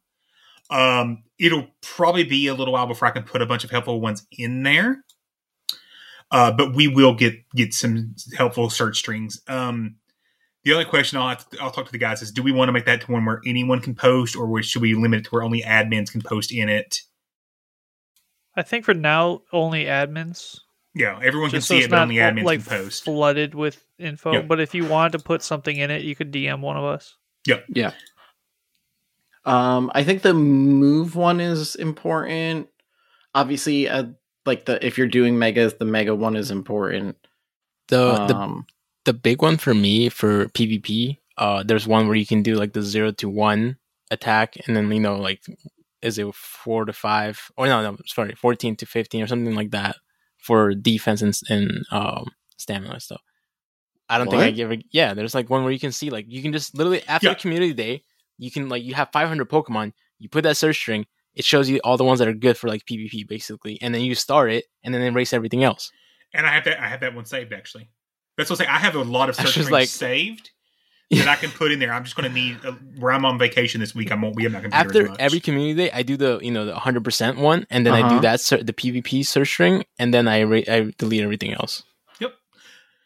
Though I still actually do. You just gave Astro a migraine right now. I still appraise everything because there are a few Pokemon that having an IV of 5 or 6 is actually more valuable. Something like a Meditite, you want 5 or 6 attack, which would not show up if you search 0-1. So yeah, it just depends. Obviously, which if you're doing like a community day, like if you're doing a community day where you actually want 0 attack, but don't always use it. Obviously, like you were saying. But after like you like doing a Johto tour, for example, or one of those tours where you're like catching 600 Pokemon, for example, you're not gonna go through all of those individually, maybe, or maybe you are. I don't know. But you can change like the attack number, right? Yeah, you can change it. You can literally change it. You can go from 0 to 6, and then you legitimately get all those like there. No, it's 0. No, okay. So it's when those numbers, it's 0, 1, 2, 3, 4. It's the number of bars. Okay, yeah. Okay, that's what I meant. Sorry. So 0 is none. 1 is 5. 1 10. is between would be an IV of 1 to 5. 2 would be 6 to 10. 3 would be 11 to 15. 1 to 14. 4 is then 15. Okay, yeah, that should be one that gets in there right away. Yep. Next one from Greninja Muffin. Do you prefer the current Master League rotation where we have 1 week per season, I think, of Master League and Master League Premier? Or would you prefer Master League Premier to be subbed into Master League for a different week? 1 week we have Master League Premier and Great League instead of regular Master League. That way, the week we are currently having Master League Premier, we can have something non-Master League. There's a lot of Master Leagues in this question. This way, you Master League sweats and us filthy casuals both have more weeks to play Master League or non-Master League Cups. I get the advantage of it. Question. I get the advantage of it. Yeah. I don't have a strong opinion either way. Yeah, I was gonna say, like, I don't know. I don't know if I have a preference for either one, per se. It's easier for me to keep track of this way. But then again, the greatest thing, one of the best things they did is that thing at the bottom where it tells you what's coming up. Because then I know, like, oh, okay, I forgot this cup was going to happen. That's true. Next one for Frost Benny. What are the odds Niantic walks back on any of the announced changes? I'd say remote at best. That is too high. It is 0% chance. I don't think they go back on it. They've already got the feedback. They still made the choice. Yeah. If they go back on it, then the I amount can see them not I will going let back loose on on the change, but maybe doing like my suggestion, increasing that number a little more. I could see maybe that kind of feedback. Once again, constructive of this is the problem, this fixes the problem. Meet us at that. I could see that kind of feedback changing, but to just say we're going to remove the cap, we're going to lower the price, that will never happen. I think realistically, the best we can hope for is them meeting us in the middle and increasing the cap. Which Pokemon has the widest gap between its name's official pronunciation and actual pronunciation? Ferrothorn, Drapion, Gallade, Renegrigus, something else. So he said the actual pronunciation, right? No, he did not. The actual versus the official? The actual, for the first one he said there, is Ferrothorn. Wait, so the official is actually Ferrothorn? Ferrothorn is what we say. So Frost Benny's like, the official pronunciation, Ferrothorn, to how it's actually pronounced, Ferrothorn. Yeah, that's what I'm saying. So he said actual pronunciation. Yeah, that makes sense. Yeah, in my opinion, it is Ferrothorn. No, that's the one that varies the most. It's Ferrothorn. Ferrothorn. Because I don't think what they say on stream Drapion. In the anime, I've not heard Drapion. I've actually heard Drapion in the anime. You are all wrong. But the thing is, like, I'm gonna go back to like Ferrothorn. Like, where's the Where's the A? Like, where's that makes no sense to me. Like, it's the official pronunciation in the anime. So you're saying Drapion is not actually? It's actually Drapion. I seem to remember hearing Drapion in the anime, but I could be wrong. So wait, Gallade is actually not Gallade? Is it Gallade or some shit like that? Gallade. Like, are you kidding me? Yeah. Oh my god. What about Renegrigus? No clue. I didn't watch that episode of the anime, apparently. Because like, that's just insane to me. Renegrigus. You guys are all missing the biggest... Get out, Astro, before you even say it. Biggest egregious name everyone and their mother says wrong. It is not Zapdos, it's Zapdos. The actual pronunciation. The official pronunciation is Zapdos. And the y'all actual pronunciation is Zapdos too. Zapdos. You're wrong, it's Zapdos. And it's Raichu. Raichu. I'm totally not watching a video, an anime clip to see what they say for Drapion. Well, while you're doing that, last question from Who's Your Data? Wait. What? Oh no, they say Drapion. They say Drapion? like the Drapion. What the fuck? What about Renegrigus? Like, that's just one that just like blows my mind. Like that one, I'll check later. I don't want to because I could have sworn I heard Drapion in the anime, but no, it's Drapion. What the fuck? Last one from Who's Your Data 13. Are there rules for the plushie you can have on the stream? Can I bring the giant 58-inch Warlord plush? Do it. I have not heard anything about it. They have to be official merchandise. I know that is. That's all. Anything Pokemon related has to be official merchandise. I'm so upset that I didn't bring my fucking plushies to that. I totally didn't go buy a Gengar for my daughter just in case I made it on stage. My daughter loves Gengar, by the way. If you didn't know that, she loves Gengar. Thinks it's amazing. Great pick. But yeah, I went and bought a small Gengar plushie just in case I made it on stage, so I would have it. They don't make Scrafty plushies. I don't understand why. Well, at least not official ones. If anyone goes to any of these things and they see a Scrafty plushie, please message me. I will send you money and my address and money for shipping to get it for me and give it to me. Just saying, if anyone sees it, or if you just want to be nice, send it to me. No, I'm not clicking on that link. Click on the link. Is it for real? Is this a real thing? It's sort of a plush. Go ahead. No, that's not. That's the hat. I feel like that's that's Scraggy, not Scrafty. Close enough. Oh man, that's too funny though. It's not. You may click on my link, Astro. What is this? It's like that's suspect. not an official plush though. They won't know the difference.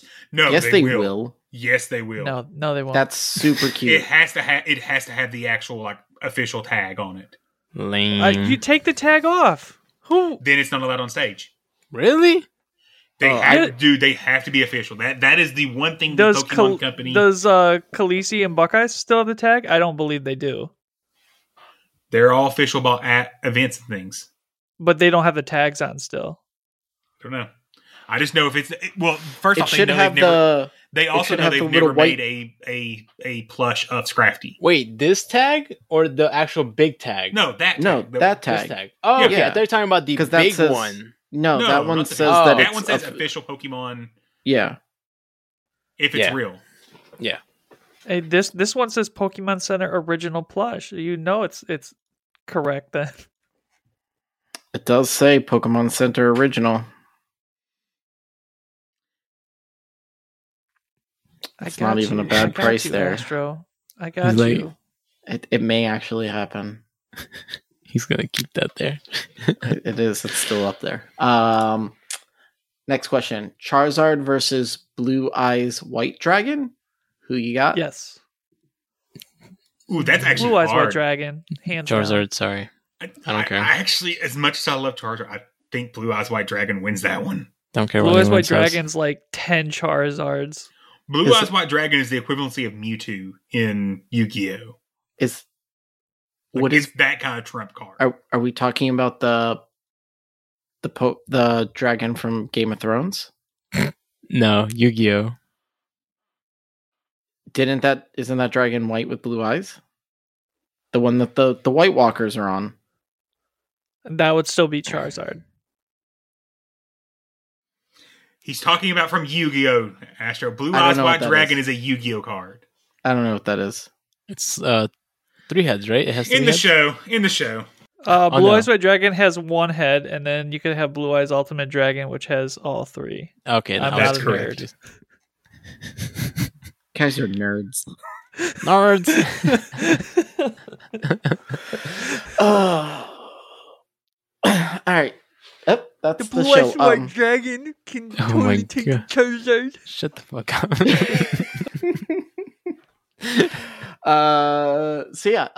So actually, before we get to the end of the show, I did mention at the beginning of the show I did have an announcement at the end of the show, so I'm making you all listen to the end of the show to get to it. So I just wanted to bring this up to all of our listeners because I feel like you guys have all been here through everything and our Discord people and everything, and I just don't want anybody to feel like I just abandoned. But I'm going to be taking the next 2 weeks off. I'm not leaving the show. obviously you guys have all known that for the past couple of weeks, I've been pretty burnt out on the game. And it's just something I've talked about with my wife, talked about it with the guys. Just need time away to just refocus, relax, and just kind of unplug for a little bit.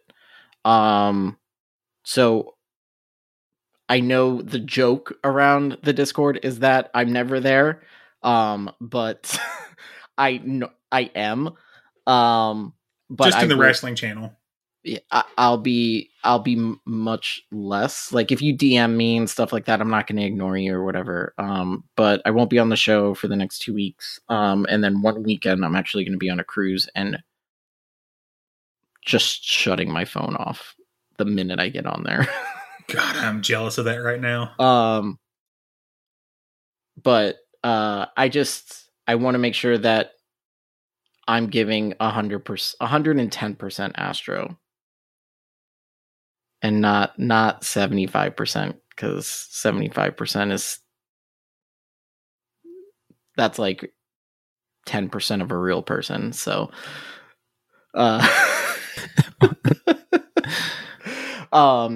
so don't everybody freak out. I'm coming back. I'm just taking a vacation, but I felt like everyone should know. I didn't want anybody to like freak out. Is this because the last time you took a vacation, people thought the show was ending pretty much? Yeah.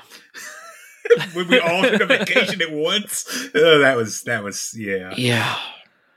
So you're not going to leave it in my hands again? Like, it's always in your hands. Oh, you're the executive producer, Matthew Breaker.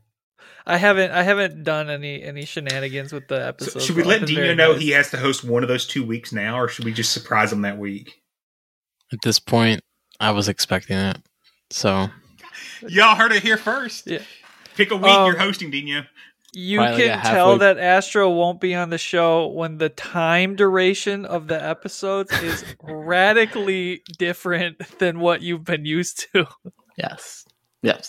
So like 2 hours, 2 hours and a half. We're going to make Matthew talk more. Don't let him fool you. Yep. But, yeah. And don't be afraid to, if you're feeling the same way, like it's okay to step away. Like obviously, I mean, I host a Pokemon podcast, and I'm taking a break because it happens, especially now with current circumstances, especially with the game and how things have been going. It's totally understandable. So yeah, love you all. But before we wrap up the show, big thank you to all of our Patreon supporters. If you want to, you can support the show for as little as $1 a month, which will gain you access to our Discord. Please support our BTW, our team BTW network streamers live: Jeff 3, Insync Leader Spark, Confessions, Kyle Throws, Evan 7, 7713, Mythical Hitch, King Alexander, and Gracie Z on Twitch. Our Coach's Corner supporters: Rescue Go-Goat, Mosh Pit 37, Uncle B Said 50, Shoestar, Herm 13, The Mustache Golem, The Snoop Nasty, Ryan Hood, Sasha McGriddle, JD Mojo Jojo, Hisui and Ryan, Shade, and Slim Sadie 2. Our BTW legends: Thanks Obama, E110, Dave 49 Raptor, King Tom, GBL Luke 22, Clifford Mert, Zimbo Hanen, and Soren Roses. Our Discord admins: Reyes 683, Fish on a Heater, and Lyles Jeff 3. For more exciting content, you can find us on Twitch at twitch.tv/BTW, where we stream every week. And you could go to our YouTube channel, BTW PvP Official, where the Getting Good series is available. Season 2 is coming soon. That's been a question. I am working on it. It's probably not going to be coming out for a couple more months though. Okay. Yeah. I mean, watch the first one. Watch the first series. It's really good, especially for new people. And while you're there watching those, you can hit the bell, the little bell thing, to get updates of when we go live or release new content. You can leave comments, please. and then subscribe. That's also great. You can follow us on Twitter at BTW PvP Podcast. You can email us at info@btwpvp.com. Or you can go to our website, btwpvp.com, where you can find links for our merch store, Patreon, our friends over at the Roundtable Chat Tot, and all that good stuff. If becoming a patron isn't something you can do, but you want to help out the show, you can by continuing to spread the word. Give us a review on whatever podcast platform you listen to us on. It really helps, and we really do appreciate it a lot. And finally, thank you for all of your support and listening to the BTW Beginner to Winner PvP podcast. I'm Wildcat Dad 17. And I'm Dino. And I'm Astro Zombie 954. And until next time, good luck and get good.